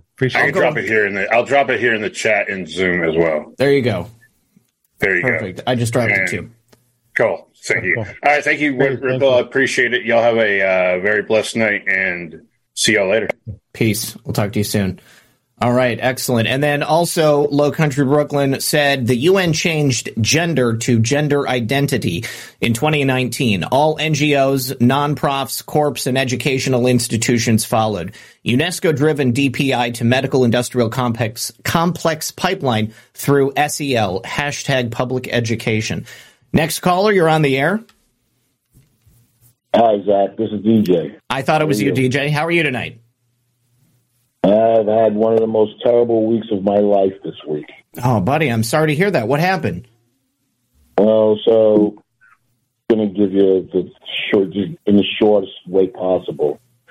A year ago, my mother passed away on Ash Wednesday. Mm-hmm. About 2.5 months ago, my sister had an aneurysm and almost died. On Monday, I'm speaking to my sister on the phone, and she's taking care of her grandkids. She's like, hold on a minute, I'll call you back. Hang up the phone with her. She calls me back. She was doing something with the kids. She calls me back like 45 minutes later, and I'm expecting to pick up the conversation from where we started. And she ends up telling me, I just found your brother dead in his room in his bed.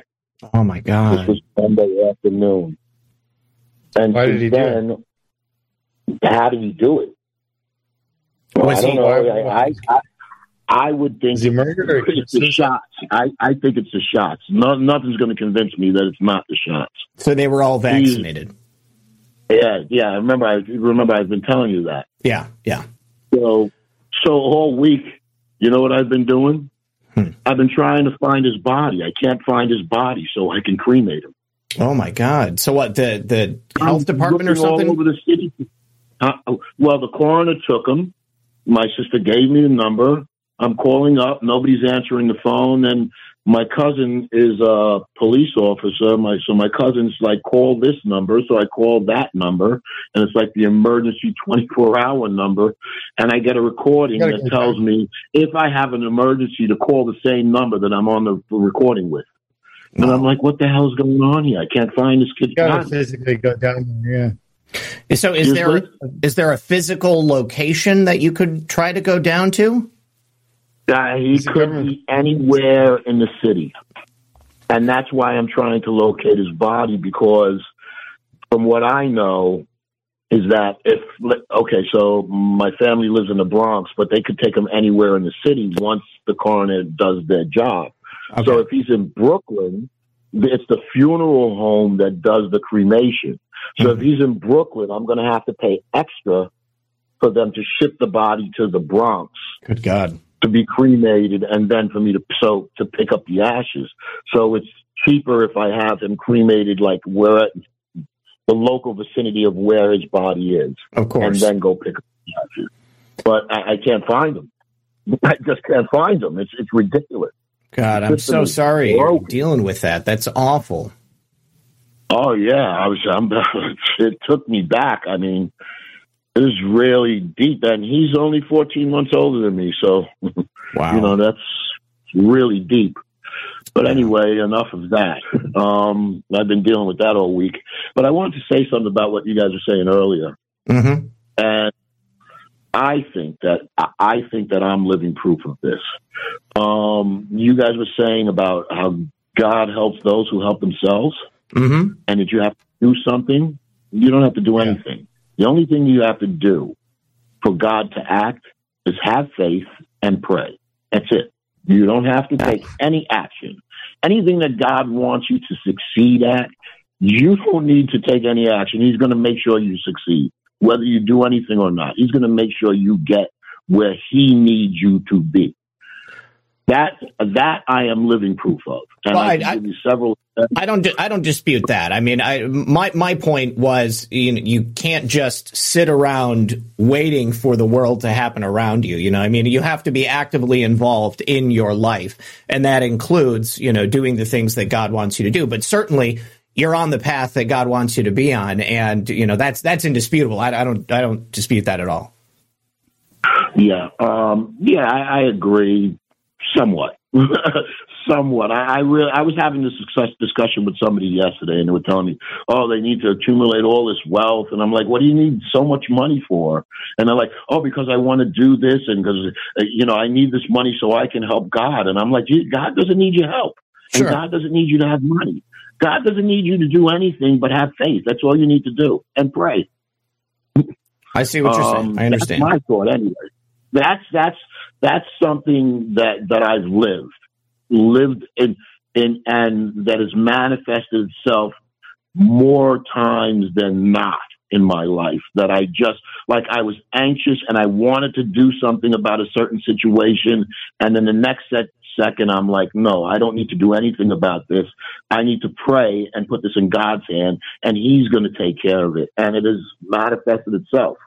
Whereas that every time that I try to insert myself and do something, things seem to go the wrong way. So a long time in life to realize that I need to just put it on God and let him do his work. James, go ahead. I mean, I'm an alcoholic. I'm a friend of Bill. So what you're saying resonates with me, and I absolutely understand it. But James, go ahead. Yeah, I agree too. I mean, I think you have to be, you can't kind of think that you can micromanage or think the way things are going to unfold, but you do have to take the actions and be on the path and be in alignment with God's law. So when you're in the zone, you're on the path, you're doing what's right.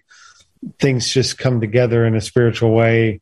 And yeah, I agree with you. I mean, it's also a subjective aesthetic thing. Like it's money. I mean, someone's chasing after money. We got a problem with that in the U.S. People just want to accumulate money, and then what? Then you're empty and you die, and then what do you get? What do you bring with you? But I mean, right. Yeah.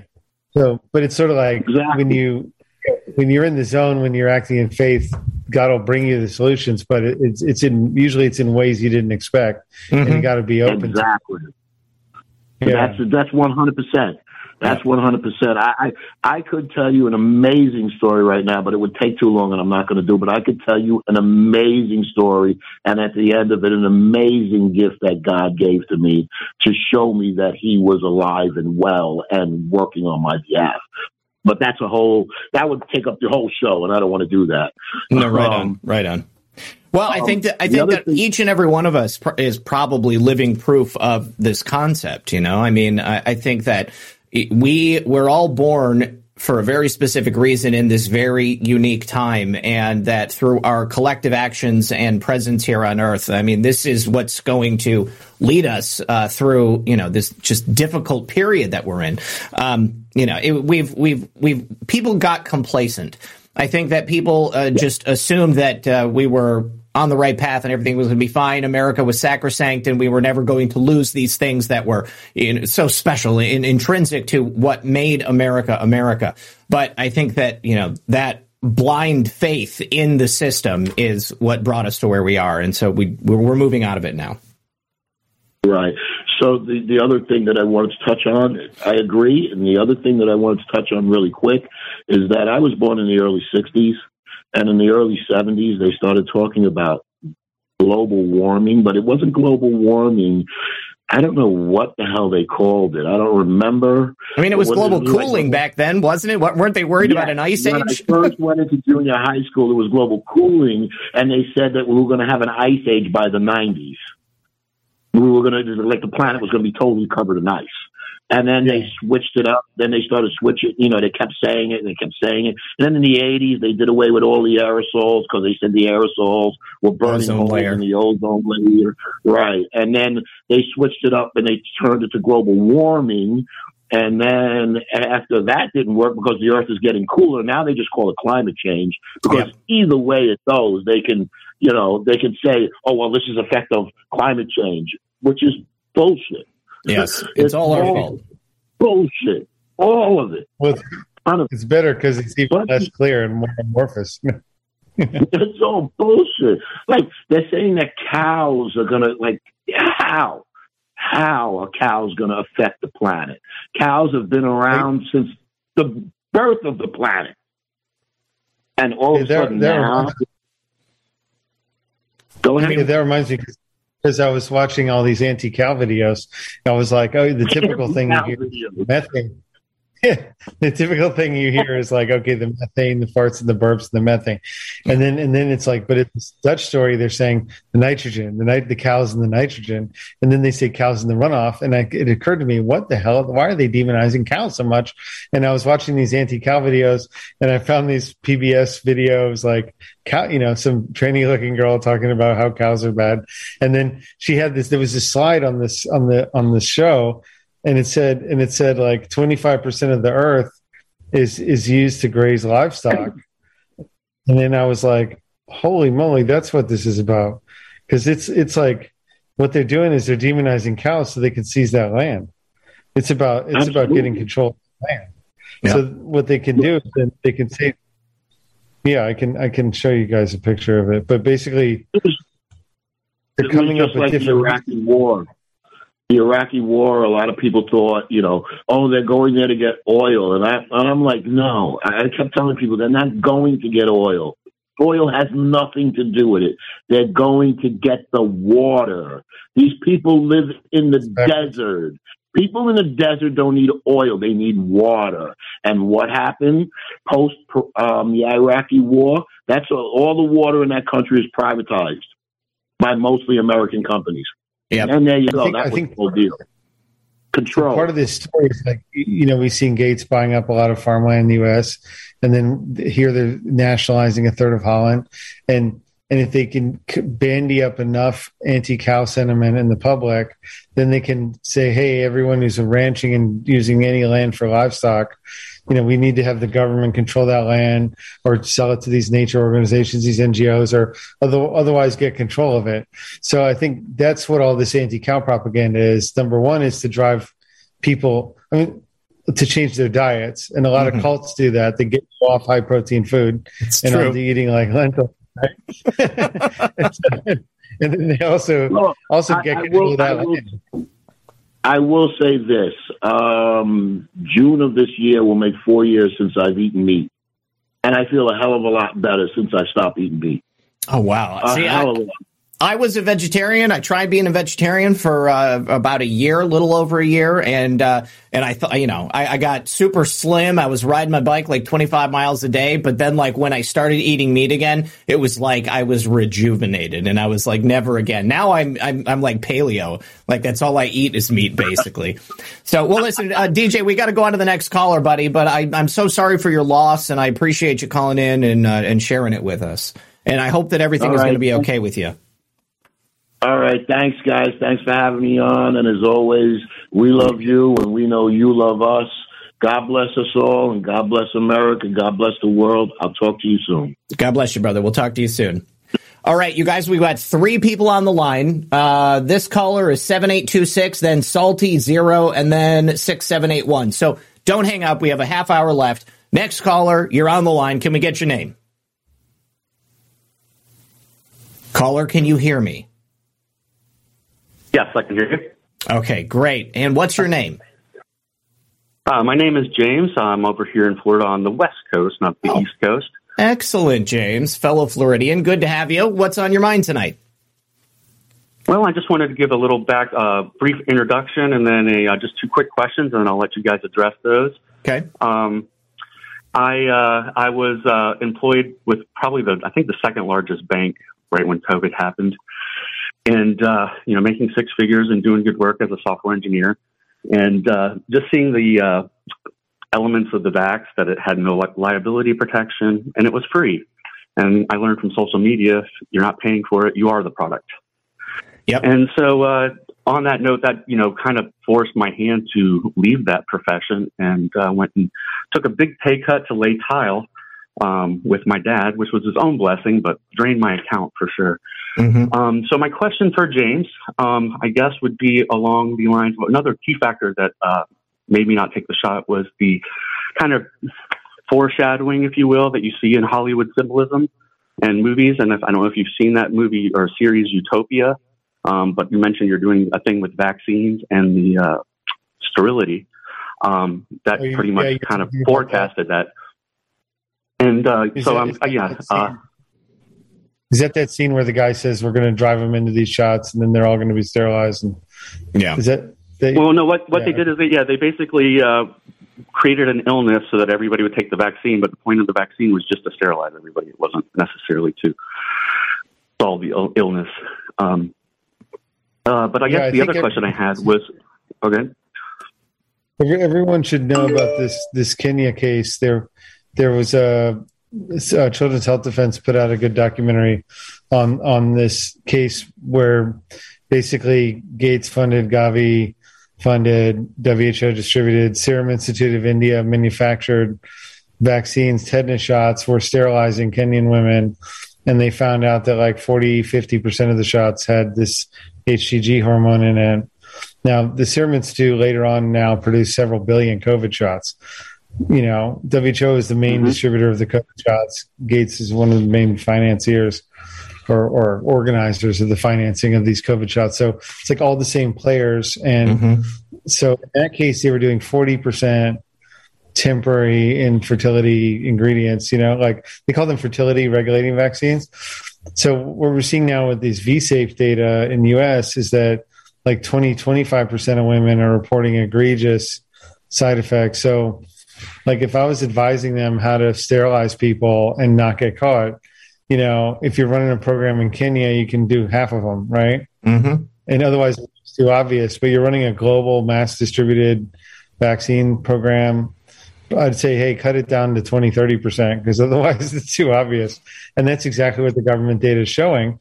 And so it's like, they're definitely able to play God and sterilize certain countries more than others. And it looks like in the United States, at least the V-Safe data is indicating they're sterilizing like people with about 20% of the time. Scary stuff. And the other question I had was about your movie production and how that goes about getting funding and sponsorship and production. Do you run into any roadblocks there with people trying to censor or cancel? And how do we get the stuff off the preaching to the choir platforms and out to the mainstream? Yeah, I mean that's my biggest challenge. I'm like, I mean, I just do this stuff myself, and I playing lockdown I gave away for free just because it was like a historical necessity, you know. But now I'm in Planet Lockdown. I gave away all the full interviews for free. Now I'm continuing his interview series, and I'm giving those out. But really looking to maybe charge for the films or find more mainstream methods of distribution. Like, are you familiar with? I'm sorry. Yeah, are you familiar with The Chosen and Angel Studios? And I know it's a much bigger project, of course, but they did like kind of a pay it forward crowdfunding platform and had some success there. Yeah, I think they're using like these Christian church communities, and they've got kind of a really. I'm putting the link to the Andy Wakefield made the dumbest name for this film. It's called Infertility: A Diabolical Agenda, but it's a really good piece on it. But yeah, no, I mean, I think that's a great. That was basically the model I'm looking at I looked at to make my site bigpicture.watch. That was the model I had in mind of like having people crowdfund the pieces like that. Like I still need more traction to get this working more, but I think they have this built-in evangelical church network that they're tapping into and they're making Jesus movies. So it's like, and then they're faced with a mainstream media that's, you know, not of the Christian faith. I'll put it like that. You know, Jewish folks mostly do the Hollywood movies, and they're not Christian, and they don't like Christian stuff. So they don't cater to these audiences. They got blackballed or like tried to get shut down by Disney and some others, and they had to use bankruptcy as a defense against that. So the evangelicals definitely some challenges there. They're not having their market catered to. You know, they're not. Hollywood does not make pieces that they want to hear about. So this is, I think, a great model. It's proven. It's working. The Chosen and all this stuff. I think it's a cool model. I was trying to tap into something like that with my thing. But it's really like, I think it's all into just getting the word out there. And I don't know. It's like, I need to figure this out because these documentaries are not, they cost money to make. And then it's like, I think people are going to be getting poorer and poorer as they're getting screwed out. Absolutely. Like, I mean, you worked in banking, you can see that, I mean, probably in a month or less, we're going to have a real depression set in. So the 2 and 10-year bond yields are looking parallel, which is a sign of depression's right and around the corner. Yep. So I also see this a little bit as a forecast of COVID as a test run in a sense, because it served multiple purposes, like you said, the side effect of sterilization, some other things, of a test run for, if we're going to make you take this shot for your fellow man, will you take this chip for your fellow planet to get your carbon taxes and your CDBC and all that stuff? Well, personally, James, I hope that, I got the feeling that this might have been a test run for something else too, but I hope that, at the end of the day, most people are looking at, what the end result was and, what decisions were made by authorities and governments and businesses, companies. And they're not going to be so gullible in the future when it comes to something else like that. Like, hell no, there's no way I'm getting a chip. They've been trying to push that agenda on people for a couple of decades now. I remember back in like the mid 90s, I read something in Wired magazine about this. I think it might have been a Swedish company or something, but they installed RFID readers all over the entire building, and people had a chip in their hand and they would get to the front door and it would unlock the door for them. They could get stuff from the vending machine. They get to clock in and out at their desk and, unlock their computers. So, I'm not interested. Go ahead. Amazon One is already doing that with your hand payment thing. But look, let's face it, you don't need a chip if you have your telephone with you. I mean, like, the telephones are the chips now. Yeah. Like they see here. Yeah. Very true. I mean, they don't need to get the chip in you.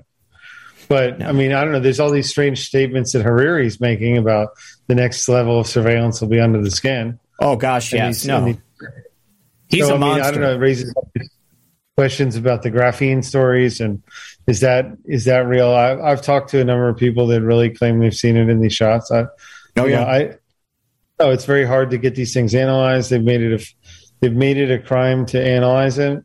and it's very hard to find. It's practically impossible to find a lab in U.S. or Europe to analyze a vial because they've all got pharma contracts or government contracts, or it used to be you could find a tenured professor maybe, but now it's like universities and the pharma money kind of preclude like people, the government funding of like Fauci through the universities, and then big pharma money prohibits anyone from wanting to use that equipment to do that. Now, get behind it in a forensic way that could it be upheld in a court of law?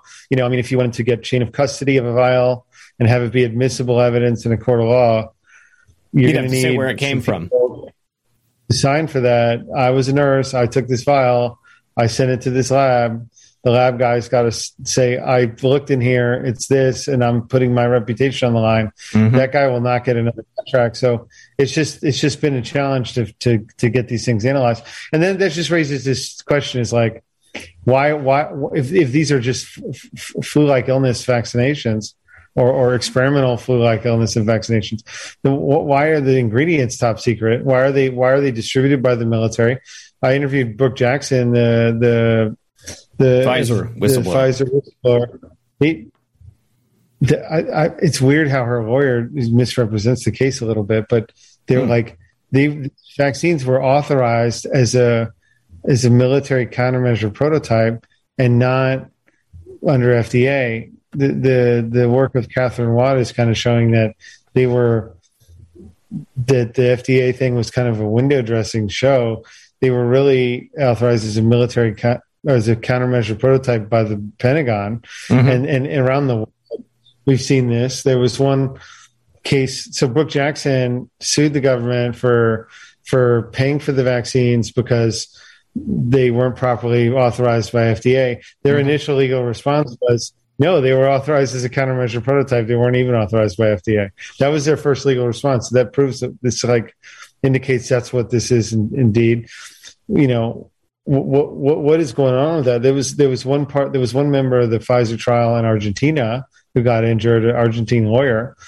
He asked for his medical records as a part of the trial, and it was responded to by the Argentine military saying, your medical records are top secret national security file.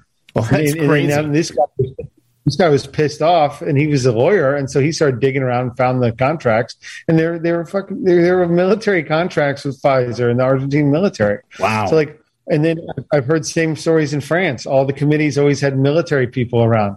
It looks like the legal structure they used to deploy these things worldwide was military to create greater security, secrecy, and control of an operation. And if you're doing surreptitious illegal stuff like sterilizing portions of the population, that sounds like a pretty good illegal structure to deploy it in. But it's also suspicious, guys. Wake up. That is so shady. That's not normal. You don't get military, and there's parallels with that Kenya case. In the Kenya case, they had police and private security guarding the vials. It's the same story. They were sending them to the far parts of Kenya and bringing them back with private security and police. That's shady to all hell. Yeah, definitely shady. Well, listen, caller James, we've got to jump to the next one, but I just wanted to give you an opportunity to finish up if you had anything. Just one comment. It would really, really neat if there was an insurance policy system or parallel economy or something that would create the ability for people that did want to refuse something that was critical to keeping their jobs to still not let the financial impact be that influence. Church networks are great for that and stuff too, but just an idea. All right. Well, thank you very much for your call, brother. I appreciate it. Thank you for your courage as well. All right. Salty Zero coming in. That's fascinating what you were just talking about there, James. I interviewed Brooke as well. And when was that response from the government? How long ago was that? I hadn't heard that yet. That was over a year ago. I mean, a year and a half ago. Wow. All right. First response. Another third. Yeah. All right. Her lawyer Barnes is still presenting it like he just was on Alex Jones. This is a contract issue. It's not a contract issue if it's a national security issue. It's not an issue of the contract. So he should know that by now. I know she's working with Latipova a bit. Okay. All right. So Salty Zero, you're on the air, buddy. Go ahead and unmute. And welcome to the program. How you doing, Zach and James? Welcome. Hope both of you are doing really good. And James, thanks for everything that you're talking about. But I'll start with the question of what do you think the future is going to be like for our kids? And I asked that just because I'm going to add a little bit, a little something personal. Is a little while ago, I had a talk with my nephew, and he's, in his teens, teenager. And I asked him, I just said, what the hell is going on with all this stuff going on? The trans movement, climate change, all this stuff going on. Because I'm online, I hear a lot of people talking about different things, and they're much older. They're adults and 40s, 50s, and this and that. And I wanted to get his perspective. And he's 17, and he goes to a fairly large school. So I asked him that question. And he said, really, bottom line is a lot of this stuff is just a fad, and I thought of it, and I'm like, well, that makes sense, and I'm much older than he is, 30 plus years older than he is. And it just made sense, that right now, they're getting all this stuff tossed at them, the trans movement, the climate change, and many, many other things. And it just hit home. I went through fads when I was that age. We all went through fads. But my concern is that when he gets into college, these universities out there are very big with pushing, the DEI, and the climate change stuff is huge in universities. And I just wanted to get diversity, equity, and inclusion. Yeah, and James, I wanted to get your perspective on what the future will be for them, because once they leave the home per se, and they're out there, and a lot of kids, they go to school, they live on campus, that they're I guess the people that they look up to then is the professors and other people of authority on campus. I don't want to say that all kids, their perspectives change after college, but a lot of them do. But what's your perspective on that? Yeah, I mean, one time I stayed at Airbnb out in Kansas, like outside Wichita, and I was like, there was a lady, and she was like, I'm conservative, and and I sent my kid to the university, and she came back gay and angry with me, and I'm like, yeah, right. And I'm just like, and it's just all, I don't know, man. I would say just stop sending your kids to university, or what the hell do you have to pay all this money to get the kid brainwashed and useless? So, I mean, like we need to redo universities or just, I mean, like what, or trade schools, or just do something practical to make a living. I mean, I don't think you need to go to school. I mean, I don't know, but I mean, really it starts at home with the good role model. But yeah, I mean, I think everyone's looking for places to find compadres with all this stuff. Like that was the main thing I noticed playing a lockdown, traveling around all these countries and seeing friends in all these places. Everyone was bugging out. Mm-hmm. Everyone thought the world was falling apart, and it really wasn't as much as they thought, or as quickly as they thought, or I thought at the time. But it was like everyone was like, should I go hide in this country, or like go bug out over here, or like, and everyone, and I think there's opportunities to create communities and just find like-minded people and build a network of like-minded people. I know people keep saying that, and it's like they don't do it that much, but yeah, I don't know. What is the future going to look like? It's all of our futures are going to look like what we do with them. I mean, I don't know. I feel like I led a really normal life those 2 years making that film because I was probably not doing it. But I know most people can't do that or didn't do that. But I don't know. I mean, I think it's like this free will argument we were talking about before. It's like, what kind of life do you want to live? And you even if the world goes completely mad and crazy, like you still have a choice whether you want to be crazy or you want to let it get to you. You know, let's say everyone loses. Let's say 80% of your family members lose their mind, and 80% of your neighbors, and everyone bugs out, and 80% of your kids' friends are telling them to do crazy things. The school's gone mad. The media goes nuts. Like it puts an extra burden on you to not lose your mind, right? Yes, and you not to do that. So it's a huge challenge to undergo, and I'm not going to downplay that, you know, but it's still like a choice we have, right? It's always a choice, and I guess the last point I'll make is that the biggest weapon they're using against us is psychological. They're definitely just trying to psych us out and get us in a spot where we think we're helpless. I don't even think these guys have all the control that they're making us think that they have too. I mean, a lot of it is just this psychological overwhelming.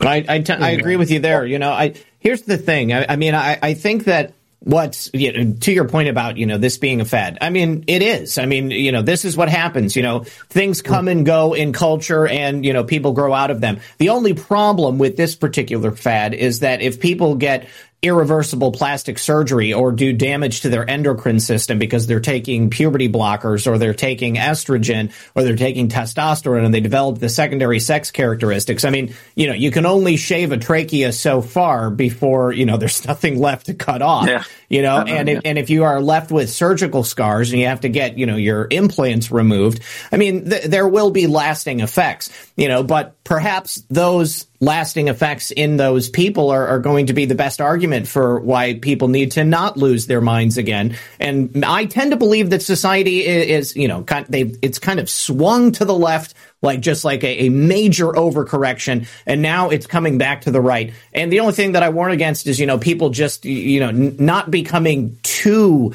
radicalized in one direction or the other. You know, I mean, like, you know, everybody's heard about right-wing death squads. You know, I mean, in South and Central America, the CIA was funding these military campaigns to kill revolutionaries. You know, were they actually communists or were they just people who disagreed with an authoritarian government? I don't know, but hopefully we don't go in the other direction in that respect. But I feel like, you know, we're in a pretty good place, and maybe the people who do kind of just completely go off the rails, they're just going to remove themselves from the gene pool and we won't have to worry about it later down the line. Yeah, I totally agree. The pendulum's swinging, and you know, I just bring it up. I mean, you guys probably already know. I mean, look at the generations. You know, the traditionalist. You know, being gay was 0.5% of the population, and now all of a sudden Gen Z is 50%. You know, it just it doesn't make sense. You know, and going back to what I said about my, you know, just real quick, going back to what my talk about with my nephew, and I think it's really just a fad. So, but I mean, really, I agree with everything you guys are saying. Go ahead, James. I've heard this. It is more of a fad that, like, I'm doing this film called "What Happened at School" on the kids, and I talked to people. They were saying that they're hitting 4 or 5 year olds with textbook material, saying like, okay, there's 9 genders, and the least cool is the straight one, and they created a new term kind of saying cisgender.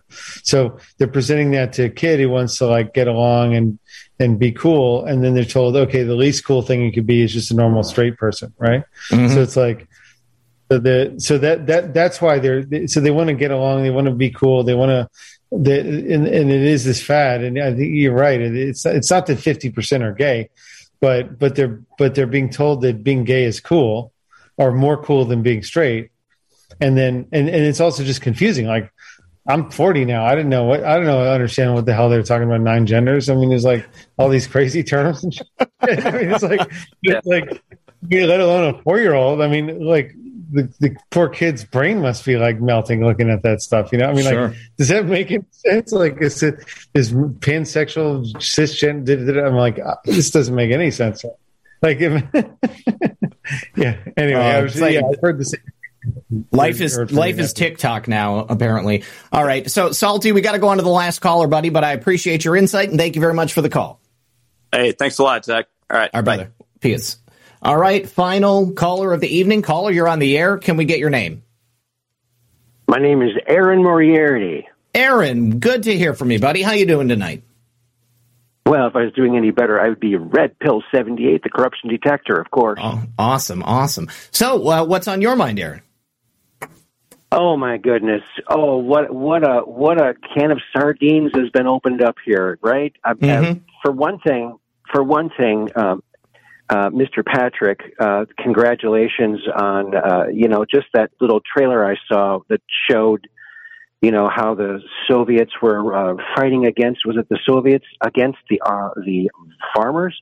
That really weren't these the context. Weren't these the farmers? This is what Ukraine became at a certain point. I mean, this is where they were back in the day. If I'm correct, if I'm thinking of this correctly, wasn't there like a Ukrainian genocide or something like this, and that was part of it? Yeah, the Holodomor was the Ukrainian genocide that killed I don't know, between 3 and 9 million Ukrainians. Yeah, the farmers were like the traditional independent kind of people, so they're parallels to Holland. Yeah, I think the same big international bankers are behind these things. But just real quick, I did check out who was behind the NGOs, and there was with the 6 NGOs. The former directors had worked for 2 for Chevron, and 2 for big tech like Google Europe, Google Holland kind of companies, and then there was 1 from a Dutch banking family foundation. So it does look kind of like the same. These kind of high international banker kind of genre of people. Absolutely. So what was do you have a question? Yeah, go ahead, Aaron. What's your? I also, this whole gender thing. Here's the thing. I believe that childhood is sacred. And it is, yeah. What happens to our children is our future. So we should be protecting our children, and we should be teaching people that childhood is sacred, and it needs to be protected. Once a childhood is lost, once someone loses their childhood, you can't get it back. And I just think that the longer someone stays a child, the better off the whole society is. And there's an attack on children because, of course, that's what the Satanists do. They attack the children because they're closest to God. But I just think that children need to be the focus. I mean, I was lucky enough to grow up in a time where I was a paper boy. I had my own business as a kid with a lot of responsibility, and it was incredible. Kids have no opportunities these days. There's nothing for them. We need to look back for the answers of how to fix our future, I think, in a great way. I think you're right. I think that, probably what's going to happen is we're going to develop we're going to collectivize kind of. I mean, like on an individual, community type basis, I'm hoping that people will be able to fix these problems locally and kind of focusing on their immediate areas because, the larger society gets, as we get more of this top down control, it just makes it easier for things to get more screwed up and for the government to gain the control and for people to kind of abdicate the things that they otherwise would have been taken care of in the past. But yes, I think looking backwards is a good idea. James? Yeah, absolutely. I know we're talking about all these big global issues, but it's really the solution starts with yourself first, and then your nearest by, and don't worry about all this crazy stuff. Just set it down, worry about your own life. Make sure your affairs are in order. You have decent, you associate yourself with good people. You got good yourself first, and then you associate yourself with good people. Mm-hmm. And if you meet crappy people, it's okay. We all do all the time. We move on to the next ones, and work on yourself and have a good situation for your kid. Give your kid the opportunities that you had and work towards that. So don't worry about all this, global da da da da. It's nothing. What you do have control over is yourself and your own life. Yeah, there's so much out there that's out of our control. I think this is one of those instances where it's okay to be selfish, because if you don't take care of yourself, then you can't take care of your family, and you can't make sure that your local community is going in the right direction. So, yeah, good advice. All right, Aaron, anything final for the call for the guest before we bounce off? Well, I'm looking forward to seeing your. Oh, and there was this woman giving this speech, very, very awesome speaker. The Dutch farmers, it must have been that festival he was talking about where they were getting all riled up. Very, very incredible stuff. I wish you all the luck in the world. And I have to put in a thank you to my good friend here, Red Pill 78. He's helping me out to get me back on the air. I will be back on the air with all of my normal, sponsors, including I just put a video up today on my YouTube channel for the Epimanly. Of course, it's the rotary nose hair remover and big sponsor of the program. Good stuff, one of my man. cable access shows from the 90s. So give it a shot. Awesome. I'll check it out, man. All right. I'm glad you're doing okay, Aaron, and let me know when you get that package, okay? I certainly will. And thank you very much, sir. You're an awesome gentleman. Thank you. All right. Love you. Thank you so much. We'll see you. Okay, Low Country Brooklyn over on Rumble said, I am an ed sector activist, and this is not a fad. Hear me clearly and now. This is social emotional learning. It is government-sponsored brainwashing and highly funded via NGOs and nonprofits. Do not dismiss. And Brooklyn, I don't want you to think that we were blowing off the idea of what's happening. I was just trying to agree with the caller. In a manner of speaking, things become popular, they come around, and yeah, certainly, this is brainwashing. They are propagandizing to our children. They are trying to fundamentally change society. And the only way we can really affect that is within our own communities and in our own household. So, James, do you have any final thoughts for the audience before I go through all the rest of the donations over on Foxhole? Yeah. Social emotional learning is one of the terms they're using for these new gender things in the schools. But yeah, I would just say check out my work at bigpicture.watch and donate to the projects. And I've got some really interesting interviews coming up. I'm releasing one within a few days on Jean Lassalle. He was a French presidential candidate 3 times and French senator 3 times who got the shot, got injured. And now he's accusing Macron, third of the French Senate, of faking their vaccines. Oh, wow. And actually, I saw that. I saw that reported the other day. That's fascinating. Yeah, so then I went to his little village in France and found the guy and got a tell all 2-hour interview with him. That's great. So, wow. Good for you. What a get. Yeah. All right. So over here on go to the site. I have tons of interviews coming out all the time. Bigpicture.watch. All right. Oh, I wanted to ask, do you have any plans to go back to Holland now that the French, or excuse me, now that the Dutch farmers have had a win of sorts in their parliament there, or are you just going to see how it plays out from afar? No, the film is done. I mean, I'm just going to focus on. I'm probably going to put it through film festivals, and get it out there in stream. And then I'm working on this other film on Where Is My Period, and interviewing women who've taken the vaccine, have egregious, massive vaginal hemorrhaging or other heavy issues. There's a lot of people in the U.S. scene talking about shedding, or what they're calling shedding. I think there's probably 6 different explanations of what that could be. Right, but the main issue is women who took it and are experiencing serious issues down the line is these secondary issues, that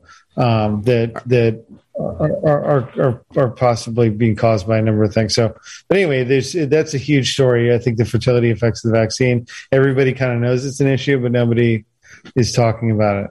Are you also going to be taking a look at the increase in stillbirths as a part of this? Yeah, that's I put a request out for people to contact me if they have miscarriages, stillbirths. I see a lot of data on it, but I'm looking for a woman's story on that. Sure, that's one I don't have for the film. Another is premature menopause. 20-year-old girls have taken the shot and gotten into menopause.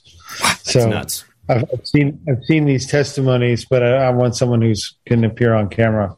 No, it makes sense. It gives it a lot more power. Okay, so over here on the Foxhole, a boneless chicken. Thank you very much for that. Sean Joe, thank you. Filter Dog 1, thank you. Hold on a second. Well, I have to pause this. One Leg Patriot. Thank you for the shades. TikToks. He said, okay, I'm starting a cookie fight in here because y'all too quiet. LOL. So let's see. 1, 2, 3, 4. Thank you for the 4 cookies. Rook Castle said, unfortunately, today's environmentalism is a nihilistic anti-human movement. Yes, you are correct. QAG.news is back online with the clock ticking. Thank you to Rook for that. Scout65, thank you for the cookie. Rook also said, expect the best and prepare for the worst. Just Duckies dropped a cookie. Thank you. 2 in the pink said, Zach, tell him to get an autopsy. Yes. Hopefully, DJ, you are going to be getting an autopsy for your brother because, obviously there's probably some stuff that we can learn from that.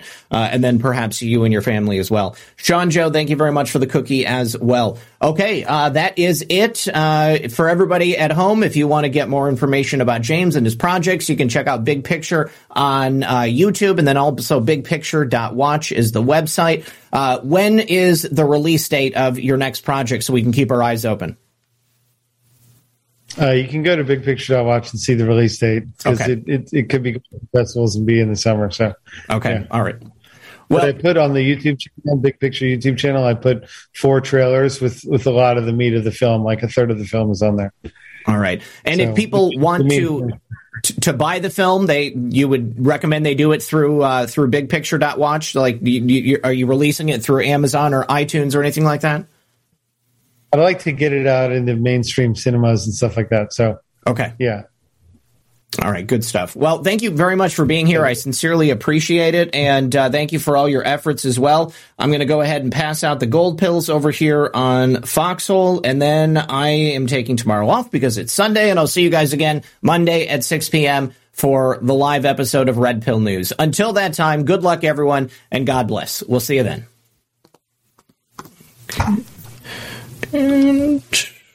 And we are golden. All right. Thank you very much, James. That was awesome. Cool, man. All right. You're always welcome back. So when your next picture comes out, just let me know. Have your people set it up. I'm happy to have you back. Okay. All right. Have a great night.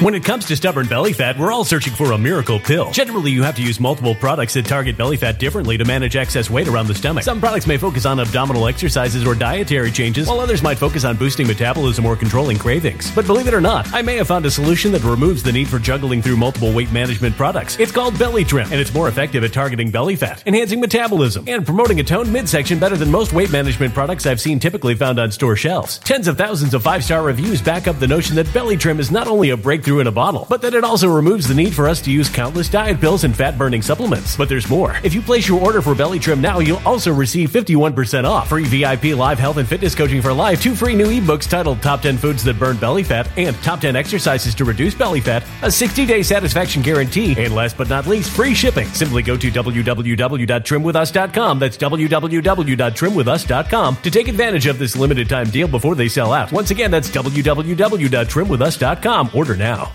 Energy bills are rising at a historic rate, and there's no end in sight. Talk to enough people, and you'll soon realize nearly everyone's shocked at their recent electricity bills. Some studies reveal energy costs have skyrocketed by as high as 60% in as little as 2 years. That's why tens of thousands are installing this magical little device from SavePowerBills.com to help slash their energy bills. This sophisticated gadget stabilizes electrical currents, reduces dirty electricity, and helps protect your appliances and electronics. Simply plug it into your home's wall outlet to help lower energy consumption and ultimately help reduce your power bills every month. Countless 5-star reviews back up the notion that this device is one of the most efficient ways to save money while beating the greedy power companies. But there's more. If you order now, you'll also receive 65% off, fast shipping within the USA, hassle-free returns, and last but not least, a 60-day satisfaction guarantee. Just go to SavePowerBills.com to take advantage of this limited time deal before they sell out. Once again, that's SavePowerBills.com.